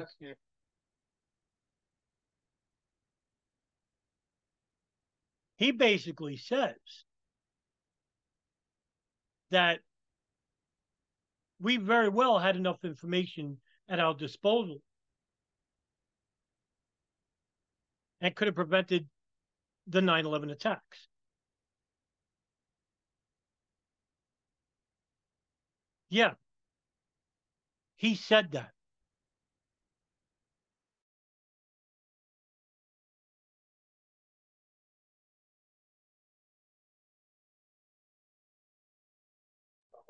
Now, what do you say to that?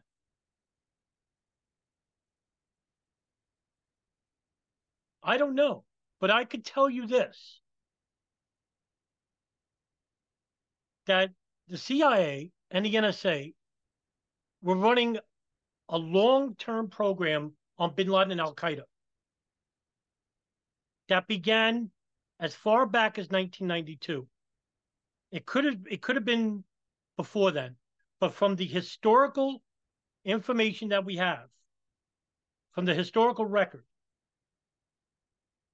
the CIA were monitoring bin Laden at his home in Khartoum, Sudan in 1992.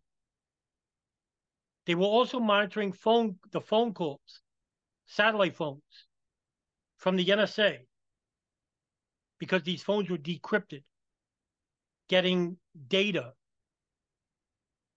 collecting numbers. What does this number belong to? Who does this number belong to? And in 1996, in the early part of 96, one number to the NSA stuck out.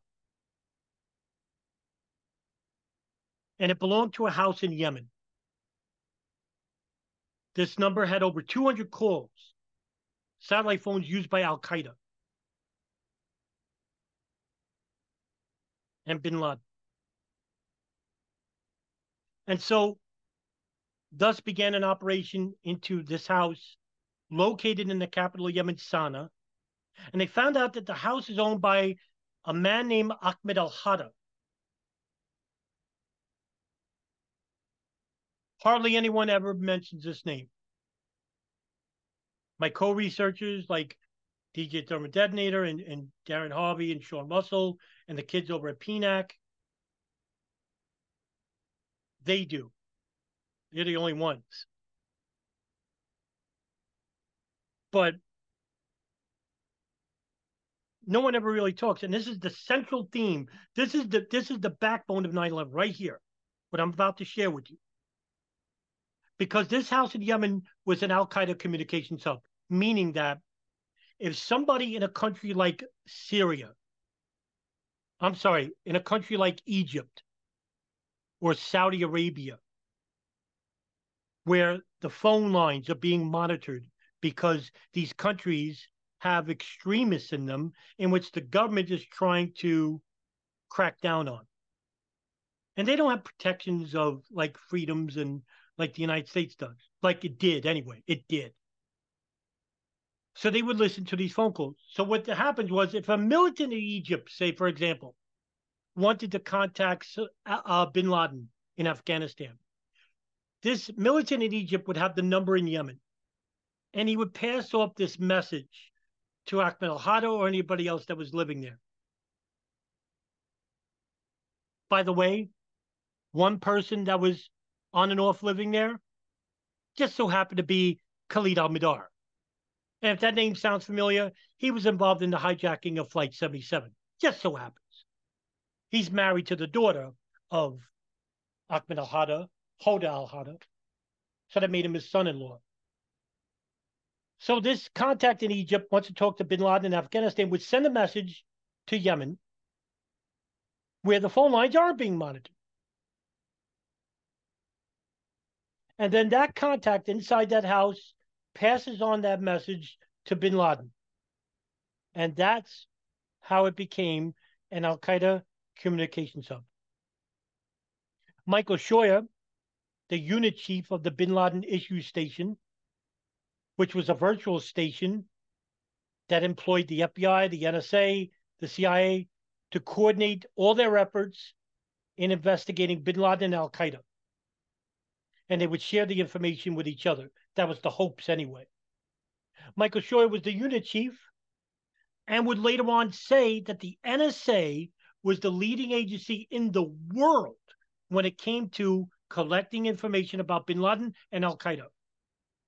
Now, this is, unequivocally true because bin Laden's satellite phones and al-Qaeda satellite phones were also being monitored by the NSA. And on top of that, the NSA were listening to the phone calls of the al-Qaeda communications hub. And they were collecting numbers as well.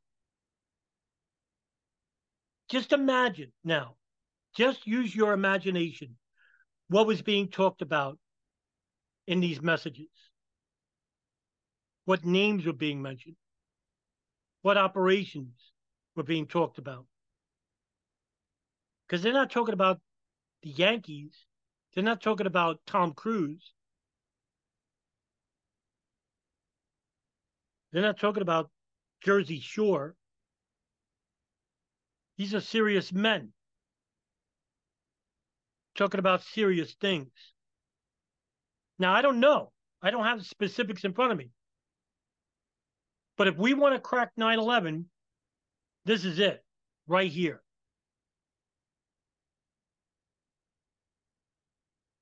We can file a Freedom of Information request regarding what was being said on these calls, what numbers were being called.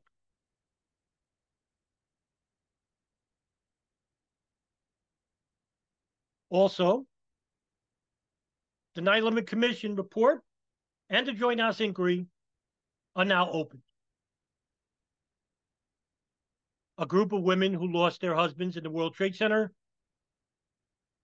forced the U.S. government to open an inquiry into the attacks. They were called the Jersey Widows. And they had a lot of questions involving Saudi financing of the hijackers, the CIA running their own program inside the United States on at least 2 known al-Qaeda operatives, why information was not shared with the FBI regarding 2 al-Qaeda operatives inside the United States, why was this information withheld?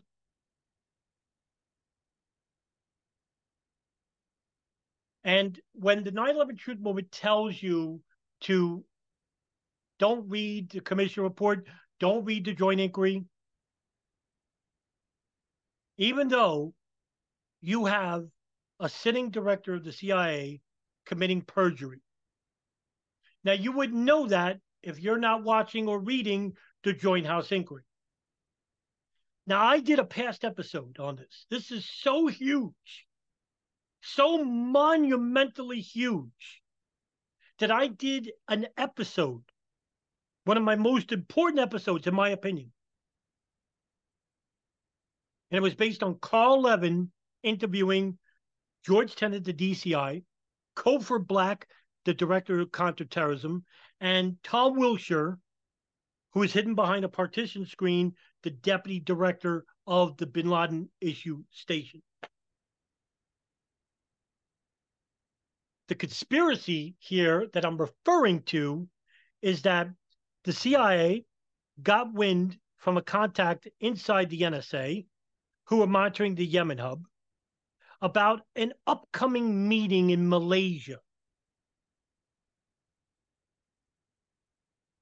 And this meeting was being held in a condominium that was rented by Yazid Sufat, who is also who has connections to an Indonesian terrorist group, an Al-Qaeda affiliate named the Jemaah Islamiyah. In this meeting that took place between January 5th and January 8th of 2000 were some of the biggest names in the terrorist industry. People like Khalid Sheikh Mohammed, Ramzi bin al-Shib from the Hamburg cell, Ridwan Isamuddin, who goes by the nom de guerre Hambali, a bomb maker for Jemaah Islamiyah, Fahad al-Kuso, Tawfiq bin Atash, who also goes by the nom de guerre Khalad. And also in this meeting were Khalid al-Mihdhar and Nawaf al-Hazmi. Now I point these two out because there was a phone call in December of 1999 from Malaysia to the house in Yemen, in which they spoke directly to Khalid al-Mihdhar. On the other end of the call was Tawfiq bin Atash, Khalad. The NSA knew Khalad's name, and they knew Khalid's name. They also knew about Nawaf's name, but they never shared this with the CIA, and they never shared it with the FBI. They hoarded the information. Question is, why did they do that? All right. Now, they knew about this meeting in Malaysia. Now, the NSA doesn't do human intelligence, meaning they don't track people down and take photographs. So they told the FBI and the CIA about this because they do.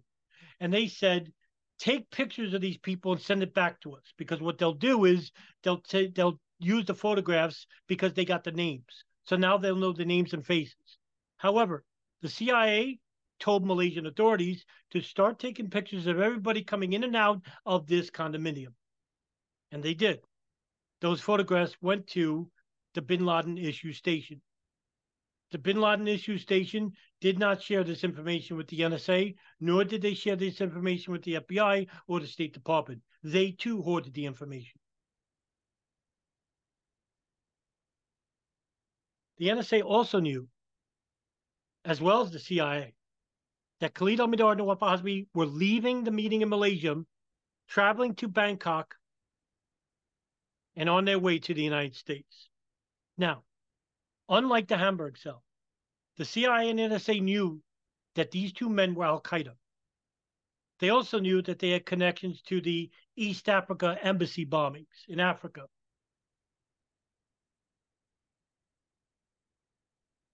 And it makes you wonder, why didn't they tell the FBI headquarters about them inside the country? Because it's no longer the jurisdiction of the CIA.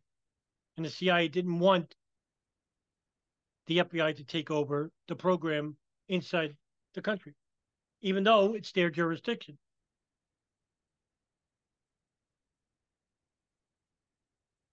And they didn't tell the FBI for the next 16 months. The FBI actually saw the cable of Khalid al-Mihdhar and Nawaf al-Hazmi's passport and dual U.S. visa, and Doug Miller, who's an FBI agent on loan to the CIA's counterterrorism center, Bin Laden issue station, began writing a draft. And he attached the copy of the cable to the draft. However, it had to get permission from the deputy director, Tom Wilshire. Tom Wilshire told an analyst, Michelle Ann Casey, to please hold off from sending to FBI headquarters per Wilshire. Mark Rossini, another FBI agent out of New York under John O'Neill, tasked to the Bin Laden issue station, complained to Michelle Ann Casey, in which she told him, "This is not an FBI matter. We'll let you know when to tell headquarters. But for now, you're not to tell him anything." And he didn't. And so Khalid al-Mihdhar and Nawaf al-Hazmi were being assisted inside the United States by Saudi operatives, people like Omar al-Bayoumi, Osama Basnan, Fahad al-Tamari, who's an imam at the mosque that these two men went to, Anwar al-Awlaki, also an imam at a mosque in Virginia and San Diego, where the Khalid al-Mihdhar and Nawaf al-Hazmi went to. All under the direct supervision of a man named Muassad al-Jarrah, no relation to Ziad al-Jarrah, who is the U.S. Saudi head of Ministry Affairs, Islamic Affairs in Washington, D.C. Wow. Fuck yeah, now we're talking.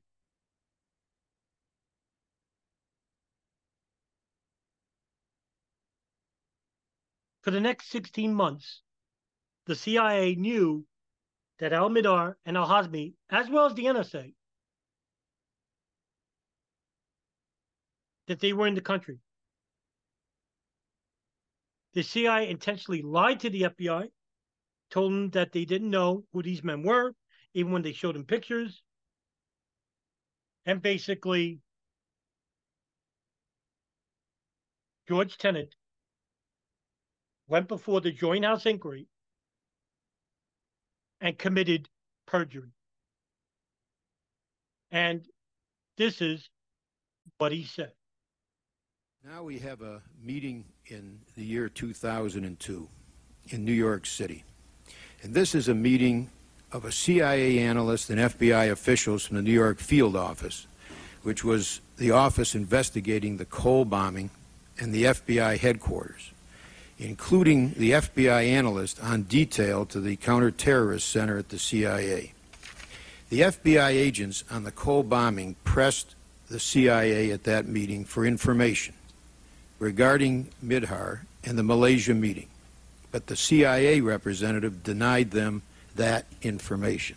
It's a very specific finding in the staff report that there was a refusal to share that information relative to Mihdhar and Malaysia, and as to why the CIA was tracking Mihdhar at a June 2001 meeting on the specific request of an FBI agent in New York. My question is, do you know why that CIA agent refused to tell the CIA agent what the FBI, what the CIA, let me start over. Do you know why the CIA agent refused to tell the FBI agent what the CIA agent knew when the FBI agent specifically said, "Why are you tracking Mihdhar?"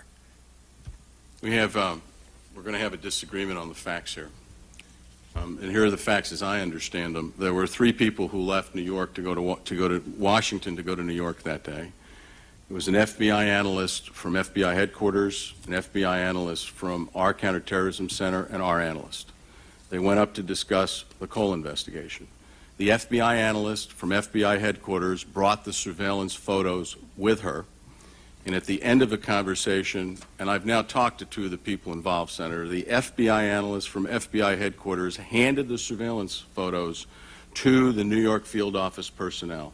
There was some discussion about them. Indeed, they were talking about different people. Mihdhar was not who they were talking about in this meeting. When I asked our person at this meeting as to whether he was specifically asked about Mihdhar and Hazmi, he has no recollection of the subject ever being directed to him or ever coming up. So there's a factual issue here, and I've only talked to 2 of the people involved. Let me read you the staff report.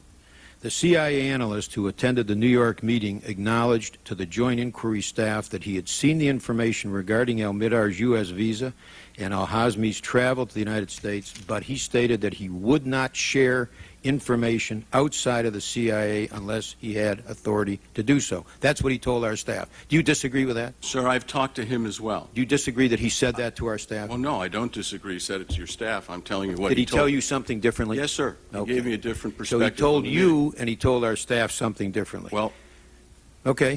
But I think it's important, sir.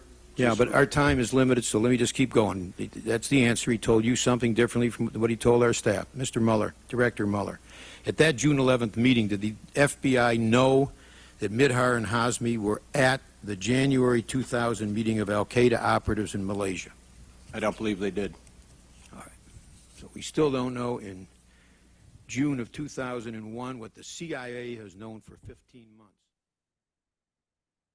Now, you wouldn't know any of this if you were part of the 9/11 truth movement that followed people like Richard Gage and Jason Burmis or Christopher Bolin, because they told you not to read any government report because it's the official narrative. Even though, if you read these reports, you'll see that there are bits and pieces of where the intelligence services are enacting a cover-up. In this case, Tenet committed perjury. He also basically didn't tell an accurate story. He also interfered in an FBI investigation.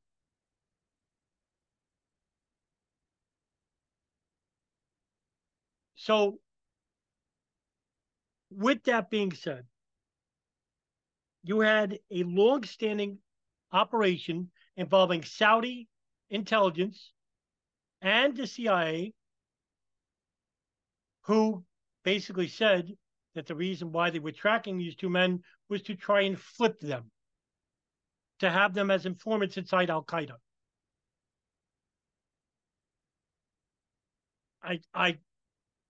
I'm not buying it, but I can't say for sure that it's false. It could be very well true. So I have to leave it as is. That's what a responsible investigator does. You can't disprove it. You have to leave it as is, because it could be the truth. You don't dismiss it or erase it because you don't like it. You don't get to do that. You don't have the luxury to basically ascertain what is true and false because you believe it's true or false. You better know it's true or false.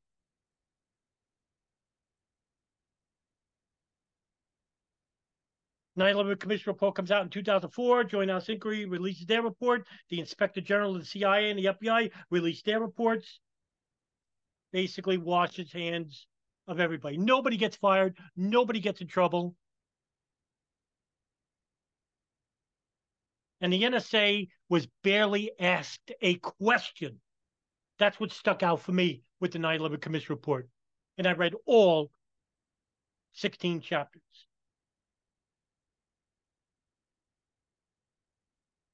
And I've watched a majority of the 9/11 Commission report videos. The NSA was basically ignored. Meanwhile, they're the lead agency in intelligence. Or were they? Because the next step is the aftermath of the attacks and the investigation of 9/11. And in the years after this, we basically come to find out there was another foreign intelligence ring operating in the deepest crevasses of the shadowy world of the intelligence industry. But they weren't in Qatar. They weren't in Afghanistan. They weren't in Saudi Arabia or Iraq. They weren't in Pakistan. They were inside the United States of America. And they were Israel intelligence services and military. Say what? Yes, that's right.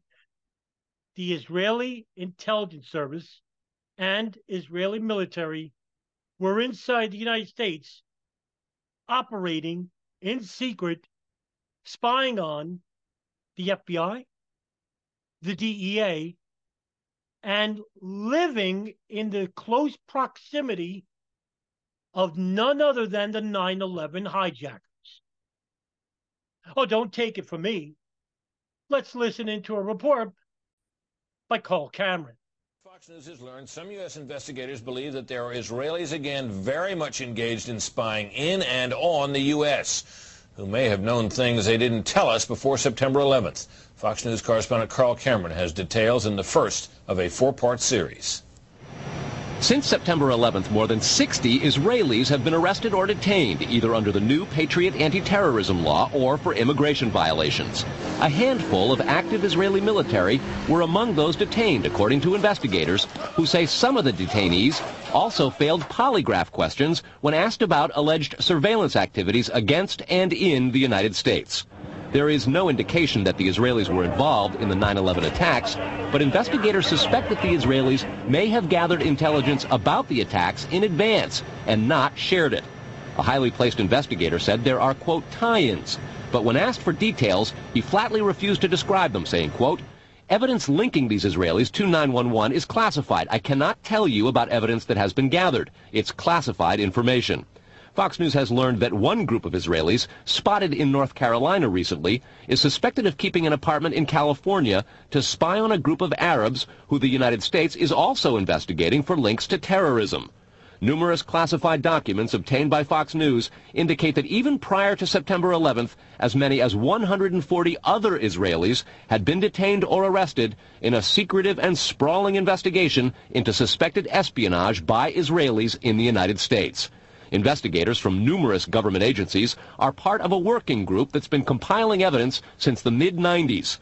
These documents detail hundreds of incidents in cities and towns across the country that investigators say, quote, may well be an organized intelligence gathering activity. Now, who are these Arabs in California? Well, Khalid al-Mihdhar and Nawaf al-Hazmi. That's who. And later on, Hani Hanjour, the alleged hijacker pilot of Flight 77. They were also found in Florida, which was the biggest of the Israeli units. And who's in Florida? Mohammed Atta, Marwan al-Shehhi, and Ziad Jarrah, the Hamburg cell. Later on, you have the Mosul hijackers that came in much later. But they were all over throughout the Southwest and the Northeast. Now, I'm currently doing a reading of the Gerald Shea Memorandum. Gerald Shea, who's a retired corporate lawyer out of San Obispo, California, he did his own investigation into the Israeli spy operation and got a hold of the DA report that came out, which detailed the lengthy operation in detail regarding the monitoring of DA facilities in the United States by Israeli art students. And what they did was the Israelis used a moving front company called Urban Moving Systems in New Jersey and New York, and there were other moving companies that were linked to Urban Moving Systems, like Classic International Movers, Max Movers, Moishi Movers, White Glove Movers, these small makeshift moving companies that are legit, quote unquote legit. Yeah, they're licensed, but they're like rinky-dink companies, not major companies like Beacons, for example. But these are like little companies that hire people, and they pay them under the table. You know, they don't have no health program or nothing like that. You know, they don't do that. But what they do is they're strictly cash. I worked for one when I lived in Vegas. I worked for a little rinky-dink company in Vegas, moving company, where they would hire like 20 guys and rent like 10 trucks from Ryder, and move clients. Clients that, 3-hour moves, no big moves, nothing like that. So anyway, they would hire these Israelis for summer jobs to work in New York. Now, these aren't Mossad operatives.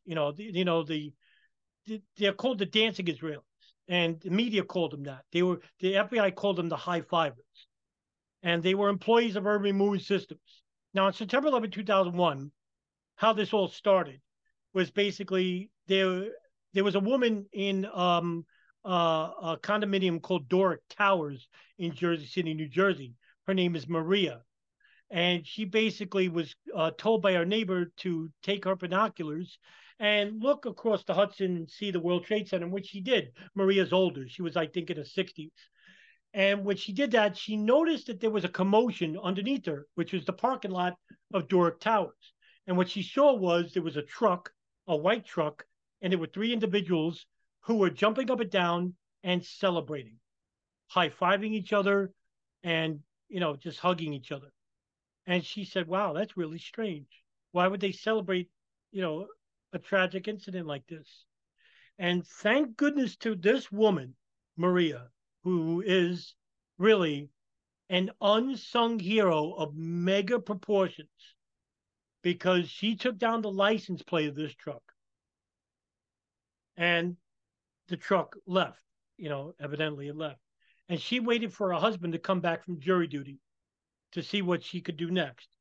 Now, the husband did come home midday and told her, look, you should actually tell the police this, because that's really strange that they'd be celebrating the tax. Sounds like they were in on it.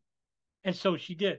And there was a Beyond the Lookout, a BOLO report regarding an Urban Moving Systems white panel truck with license plate J&J, I think 383 or something like that. And at about 3:30 in the afternoon, there was a cop named Scott DiCarlo from the New Jersey Township area who was at the New Jersey Turnpike. People were trying to leave, but they couldn't. And basically, he was, coordinating traffic. And he saw a white panel truck. And so he looked at the license plate, and he saw it was off by one number. And so he said, well, I'm going to call, headquarters and see if this is the truck. And basically saw that it was one number off, and basically he said, well, maybe I got it wrong. And, he went back, wrote down the license plate again, and it was the license plate. And he said, all right. He was with his partner, Sergeant Dennis Ravelli, and they basically surrounded the truck and said he ordered the occupants to get out. And the driver of the truck, who understood English, didn't get out of the truck. And basically, Scott DiCarlo had to drag him out. And in the truck were four other people. So the three guys who were celebrating, there were the three in the truck and two others. Now, that's not all. What made the situation even more unusual, or even outright fucking weird, was the simple fact that when Scott DiCarlo was transporting the driver, who he found out was Sivan Kurzberg, Sivan Kurzberg mentioned something to Scott DiCarlo that seemed really out of fucking place. And he said this: we are not your problem. The Palestinians are your problem. Your problem are our problems. Now, look, folks, I've heard some weird shit in my life. Heck, I used to watch Sesame Street on mushrooms when I was younger. Not, 10 years old, but, 20. And I saw some really crackpottery things. But for the likes of me, to this very day, I cannot understand why Sivan Kurzberg would say something so out of place as that. What do the Palestinians have to do with anything? Were they supposed to blame the Palestinians for 9/11? But I thought it was Iraq. And it makes you wonder, while that was being planted in the consciousness of people, that the Palestinians were the problem, that they were the ones who attacked the United States. Well, how the fuck would he know that? How would he know if Palestinians were on that plane or not? It really makes you wonder. Now, this cop's antenna was shooting up. All right, we got to talk to these guys. But they weren't talking. They ran their names, found out that they served in the military. No big deal. Nothing like that, right? So they're held for 71 days. They failed their polygraphs. Something's up. Finds out that one of the guys in the truck, Omar Mamery, the youngest one, has a residence in Hollywood, Florida.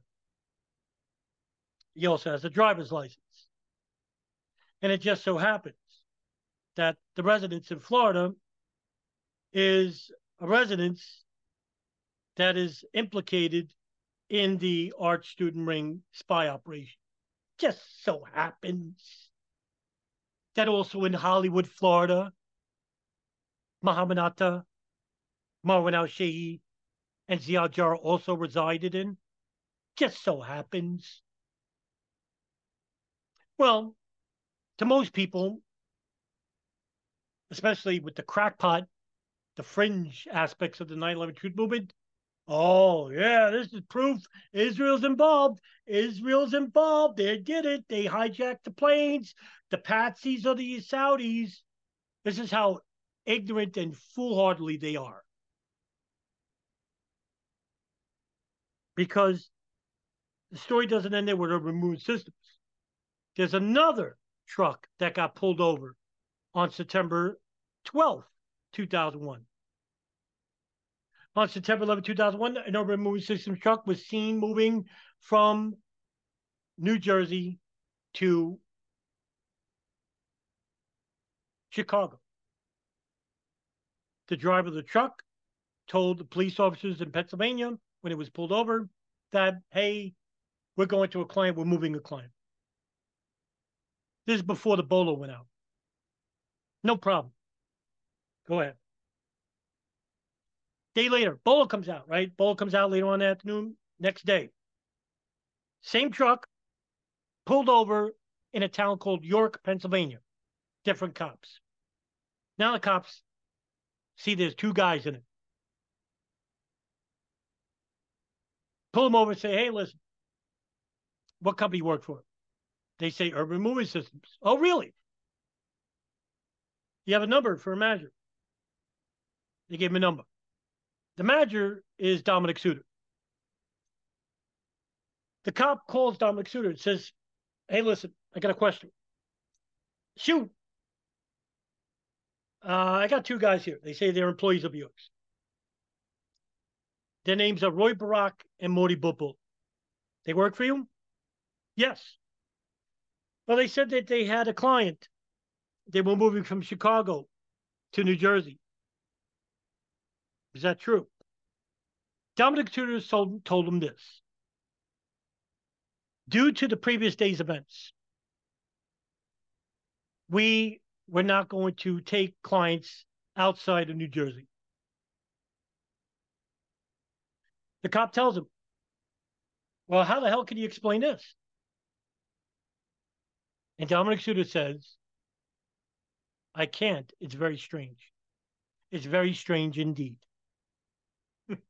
I would think so. Yeah, folks, they get detained. And just like the dancing Israelis, they go back, questioned by the FBI. And it just so happens that these two guys had intelligence history.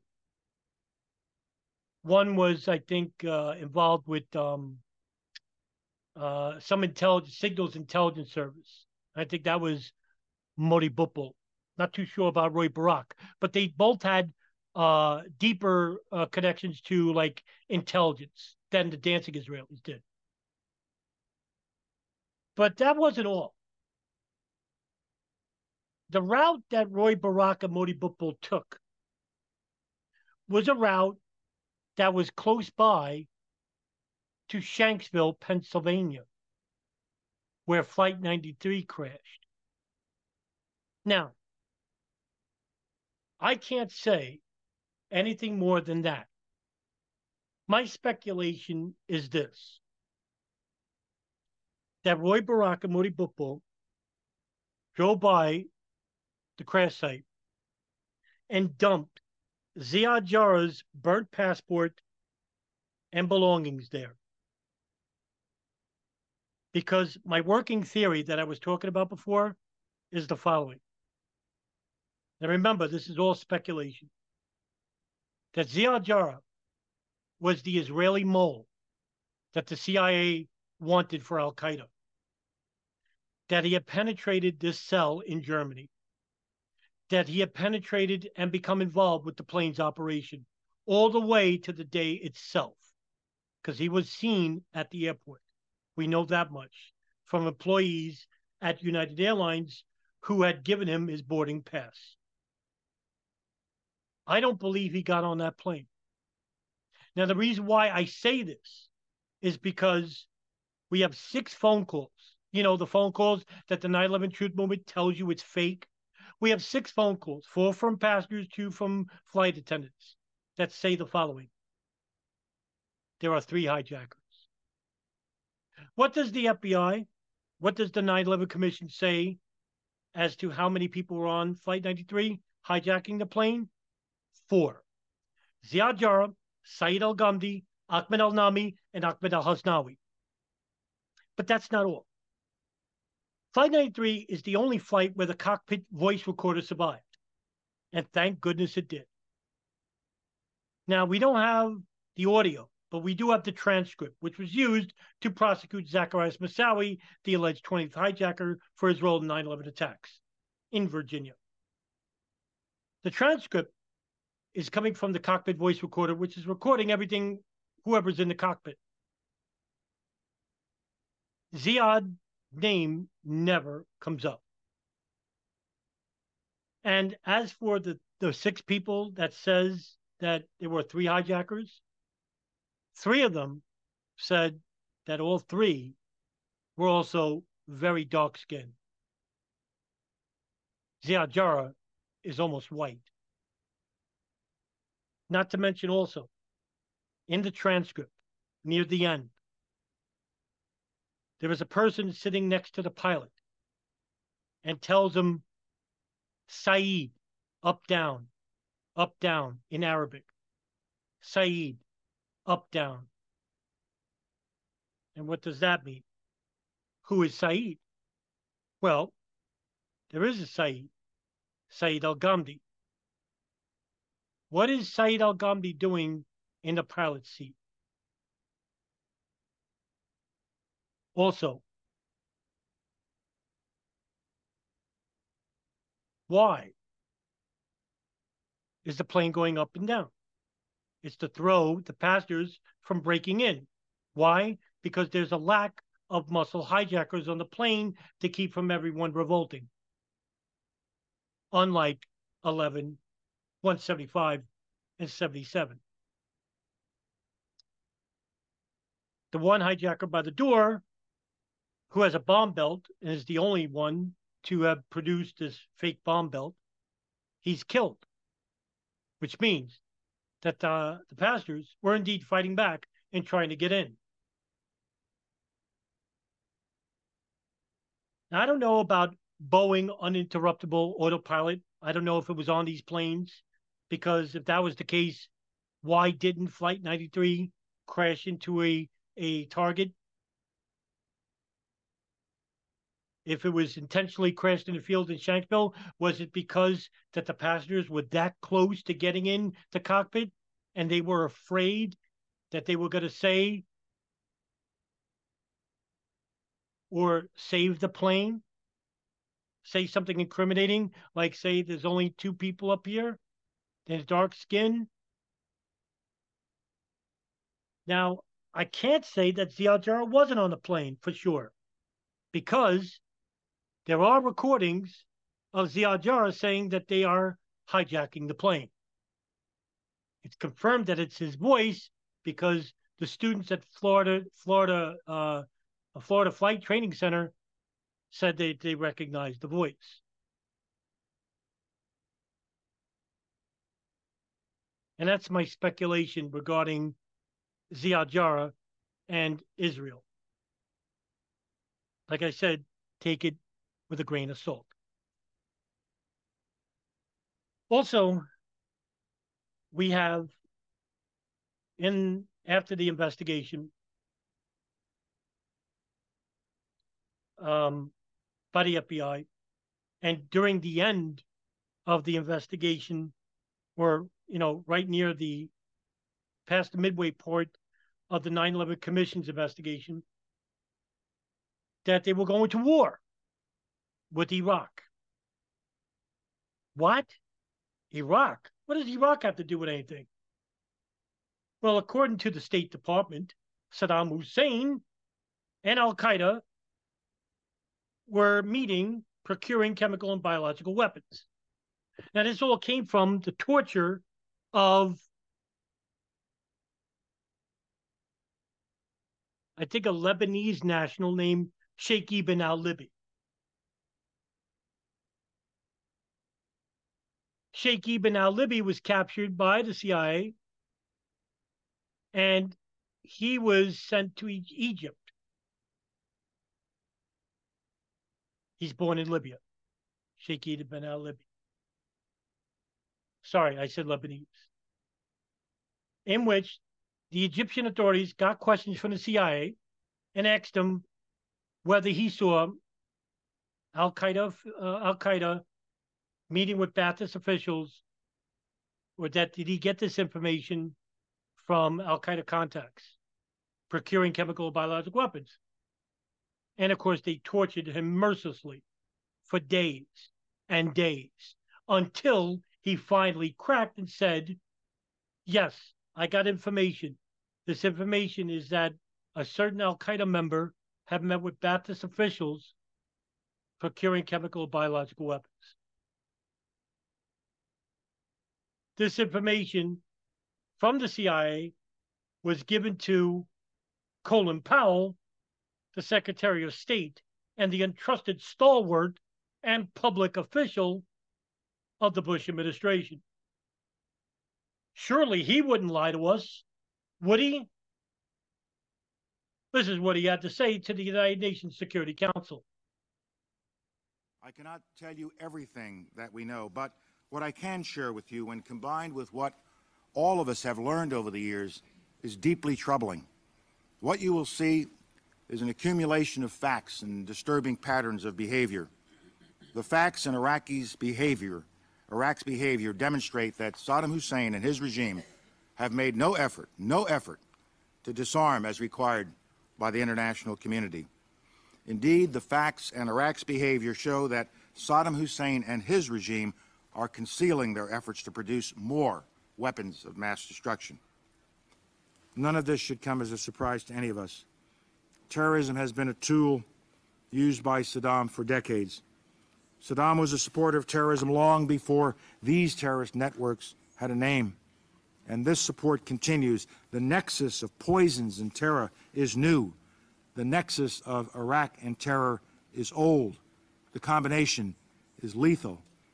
With this track record, Iraqi denials of supporting terrorism take their place alongside the other Iraqi denials of weapons of mass destruction.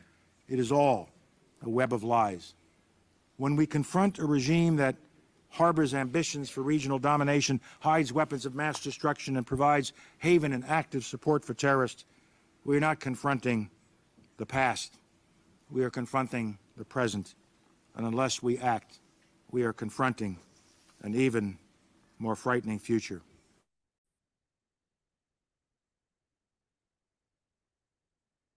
The United Nations Security Council passed a resolution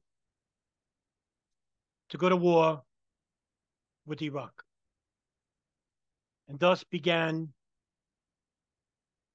a war against a country that basically had no affiliation with Al-Qaeda and were not involved with the procuring of chemical or biological weapons involving Al-Qaeda, and had no affiliation with the terrorist attacks of September 11, 2001, in which 1 million, up to 1.5 million people, according to whatever numbers you get from Human Rights Watch, Amnesty International, or the International Criminal Courts, or the International Center for the Red Cross.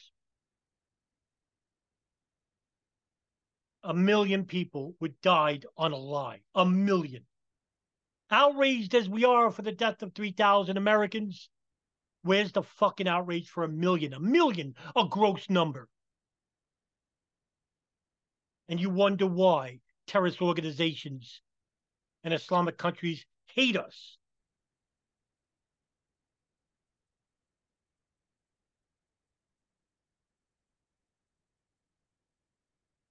From there, we got the circumvention of the Patriot Act,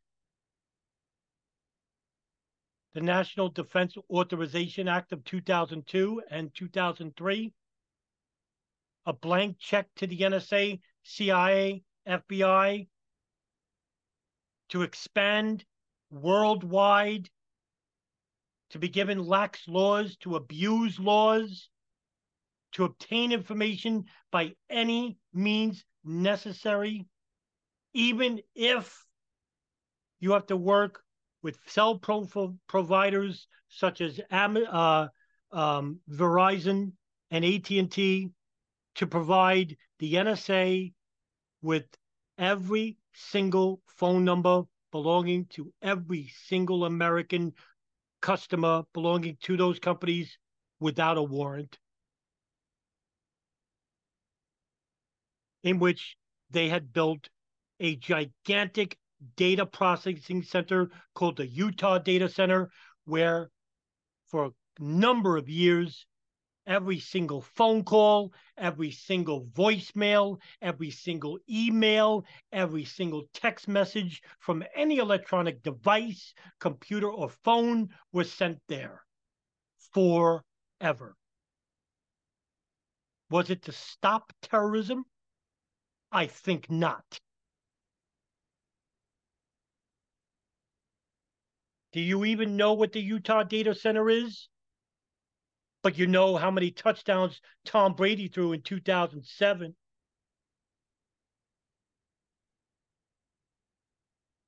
Ignorance is indeed bliss at times, but it's also a fucking curse. Because the important matters like this go ignored. Later on, we invaded Syria under the pretense of fighting against the Islamic State. Meanwhile, we were supporting Al-Qaeda affiliate groups through a CIA-led program under General David Petraeus called Timber Sycamore, in which Israel, Saudi Arabia, Turkey were involved in the program, funding and giving military aid to the very groups that we were supposed to be at war in the war on terrorism to help overthrow Bashar al-Assad. We also helped to instigate the forcible assassination and murder of Muammar Gaddafi in Libya, which the country has now been a stalwart in Africa, is now an open-air slave market. Thank you, Hillary Clinton and Samantha Powers and Susan Rice, who are behind the overthrow of Muammar Gaddafi and the destruction of Libya.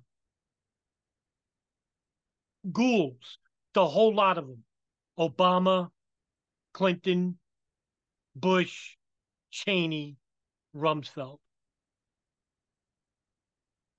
The circumvention of the Geneva Conventions. In fact, President Cheney, he actually saw fit to add some of the best lawyers in the fucking country. People like David Addington, that's his personal lawyer, or John Yoo. And what did these guys do? Well, in the weeks after 9/11, they drafted legislature in which the Department of Justice would be overridden by the President of the United States, in which who would he consider enemy combatants? Enemy combatants that couldn't be protected under the Geneva Convention because they're not from the United States. Where torture could be legal. Where the president can be given the War Powers Act and could suspend writ of habeas corpus, which actually guarantees a person the right to challenge his imprisonment in front of an independent authority.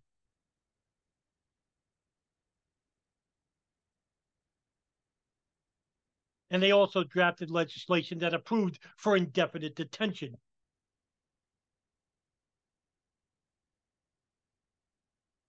That's what the White House lawyers did.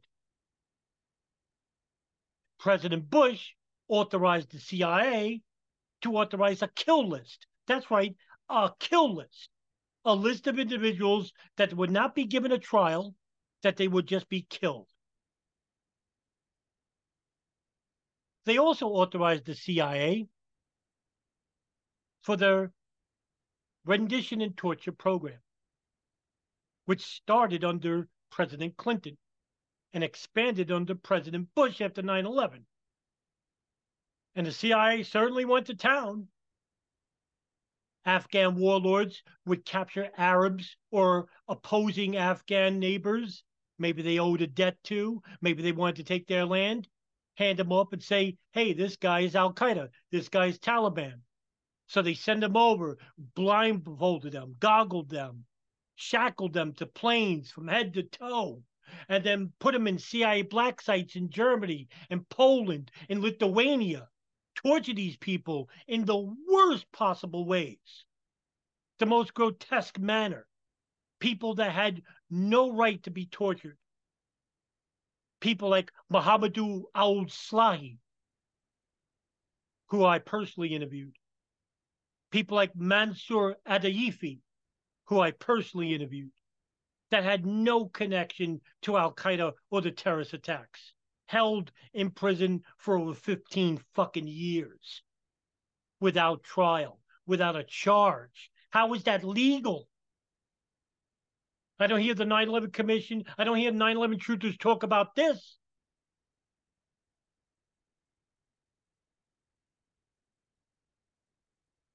And certainly, the American media covered the CIA when they ran these programs until they couldn't do it anymore.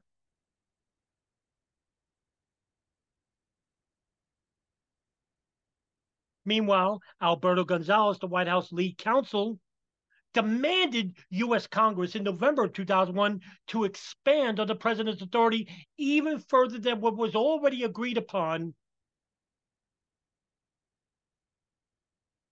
because Bush wanted to wage war against suspected terrorists abroad and even inside the United States, because it didn't just end there. It starts here in the country. And that's what they did to the people that were involved with the January 6th attacks on the White House and the Capitol. The Capitol.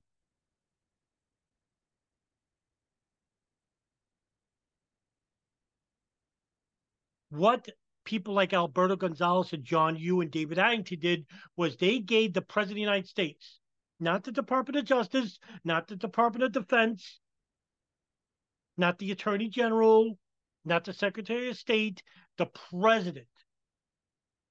One person, all this immense power that he could use all necessary and appropriate force to wage war against any nation on the face of the earth that is suspected, not convicted, suspected of harboring terrorists, whether they are persons or organizations. And what did the Senate do? My God, you got to love it. The Senate unanimously, 3 days after the attacks, voted 420-1 to expand on more unlimited war powers for the President of the United States. And while that was going on, a secret White House memo from the Justice Department argued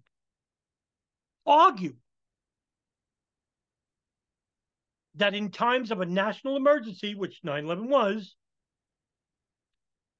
if the president decided that the threat is justified deploying the military inside the United States, not outside, inside, the president would be given the authority to do so without fail. Holy fucking shit. Do you see where this is going?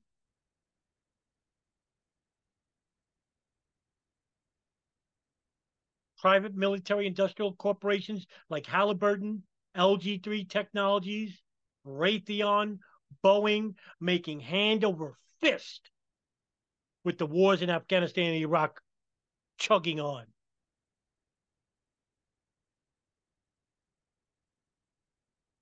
How's that for an aftermath of 9/11? And finally, justice.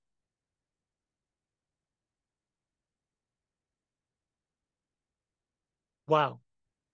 What could I say about this? Because the 9/11 Commission was supposed to give us this justice. The Joint House Inquiry was supposed to give us this sense of justice. And they unhesitatingly failed. Not only was there no justice, there was an injustice.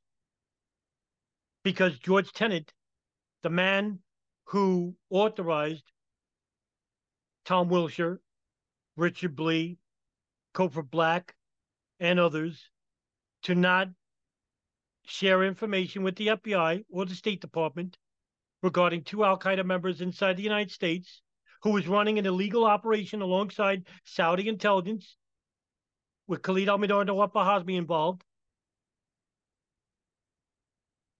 The monitoring of the Yemen hub. All this covered up, lied, telling lies. All of it from the CIA was actually covered up or ignored by the 9/11 Commission. The NSA, forget about it. They weren't even investigated. The Israelis and Saudis, not even a mention in either report. Anywhere. And you would think that if anybody had specifics, meaning time, date, who, what, when, where, and why, it would be the Israelis, the Saudis, and maybe even the NSA. Now, we'll never know what they had regarding the Israelis and the Saudis because we deported everyone. Because the first crime these people committed, when I'm talking about the Saudis and the Israelis, especially the Israelis, all these Israelis that were involved with the art student ring, they all had temporary visas. Now, that means they weren't supposed to work. And every single one of these people overstayed their visa. So what happens? When they get arrested by local authorities or by the FBI, do they stay in jail? Are they properly investigated? No. The first thing is they're handed over to INS and they're deported immediately. Now, who's to say, now I'm speculating here, who's to say that that's the reason why they hired people working in the moving industry, because these are temporary people who have experience in intelligence, and some of these people have military backgrounds. They were all here on visas that they allowed to be expired because they knew that if they got caught, they were going to be expelled out of the country, deported. They weren't going to be waterboarded. They weren't going to be arrested and held indefinitely. They're going to be deported back to their home country and take whatever information that they collected and give it to whoever. Maybe, now take this with a grain of salt, this could be true too. Maybe the art student ring didn't have anything. Maybe they really didn't have anything on the 9/11 hijackers. Yeah, they lived right nearby in these towns like Hollywood, Florida, Sarasota. Yeah, they may have lived in San Diego too, but maybe they didn't collect anything. This is the reason why we're left held in a state of belief, because we didn't get the specifics. We didn't investigate these people properly. So we don't know what they had and didn't have. And as proper investigators, we have to entertain that the Israelis may not have anything at all. But I highly doubt it.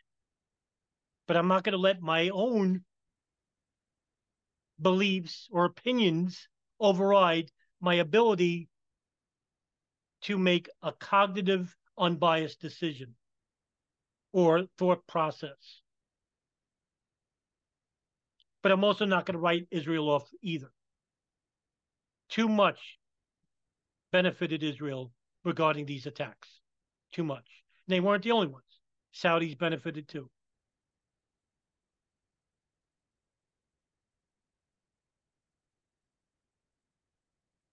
Justice.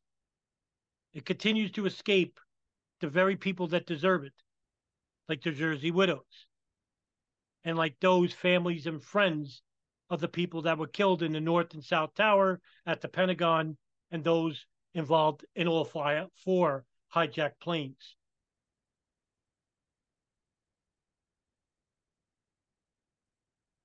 And that's the reason why I will continue to do what I do. And that is daily report and dutifully report without bias and prejudice information leading to 9/11 that can be used in a court of law. Because I'm always going to think that one day we're going to have that independent investigation that the 9/11 Truth Movement thinks they're going to get. But at this point, they're not. Because the information they provide is inaccurate. And at best, inconsequential. So what drives me for justice? Somebody who is as pessimistic as me. A hopeless pessimist. One who sees the world as nothing but one giant slaughterhouse that doesn't have a bright future.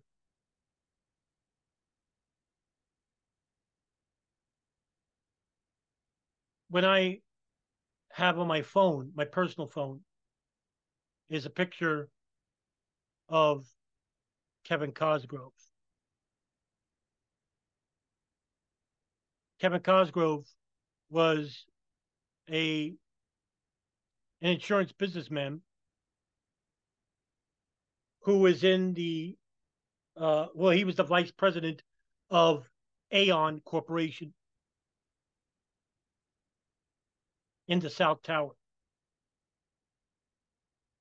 He was on the 104th floor or 5th floor where Aon Corporation is housed at.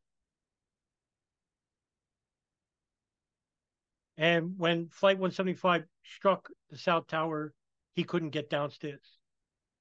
He was literally trapped. And with the smoke billowing all up top, thick black acrid smoke, he decided to call an operator. I'm not usually moved by anything, if anything at all. But it's this phone call that resonates with me when I first heard it, and still to this day. This is the phone call Kevin Cosgrove made on the 105th floor of the South Tower. They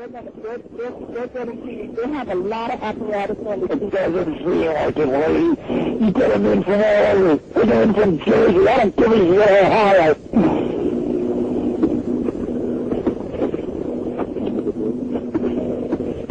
Okay, so what's your last name? Mine's High School. I must have called about a dozen times already. Cosgrove. Yeah, my wife thinks I'm all right. I called her and said I was leaving the building. I was fine, and bang. Well, I want you to hold on. Cherry. Red Cherry, you said, right? Yeah. Red Cherry's next to me. 105. Who's office? John Ashford's office. That's what you said. That's the office. You're in John Ashford's office. O-S-T. A-R-U. Right. That's the office you're at. There's three of us in here. O-S-T-A-R-U.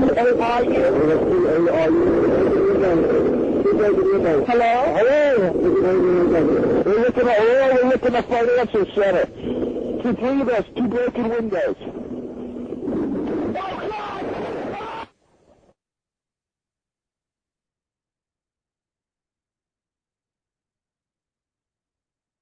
That's the reason why I'll continue to investigate the terrorist attacks of September 11, 2001. That's the reason why I'll continue reading every single document and file I can find.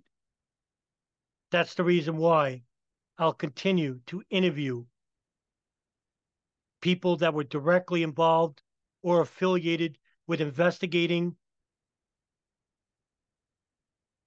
writing, reporting on the 9/11 attacks in areas relating to it. And that's the reason why I will continue to do future reporting, writing articles, and doing everything I possibly can to bring attention and to report honestly and responsibly in the hopes of creating a future movement of people in which they are empowered by knowledge and information, where we can one day hold people accountable for their malfeasance and maybe even being directly involved with the coordination and affiliation with those involved with the attacks on our country on September 11, 2001. I missed a lot of stuff. I could have talked about a hell of a lot more, but I didn't want to keep droning on, as this was basically just a shoot, an unscripted talk about 9/11 before and after. Thank you very much for tuning in, guys. Happy Thanksgiving to every single one of you. And see you in the next episode of the Darkened Hour. Have a good night, everybody.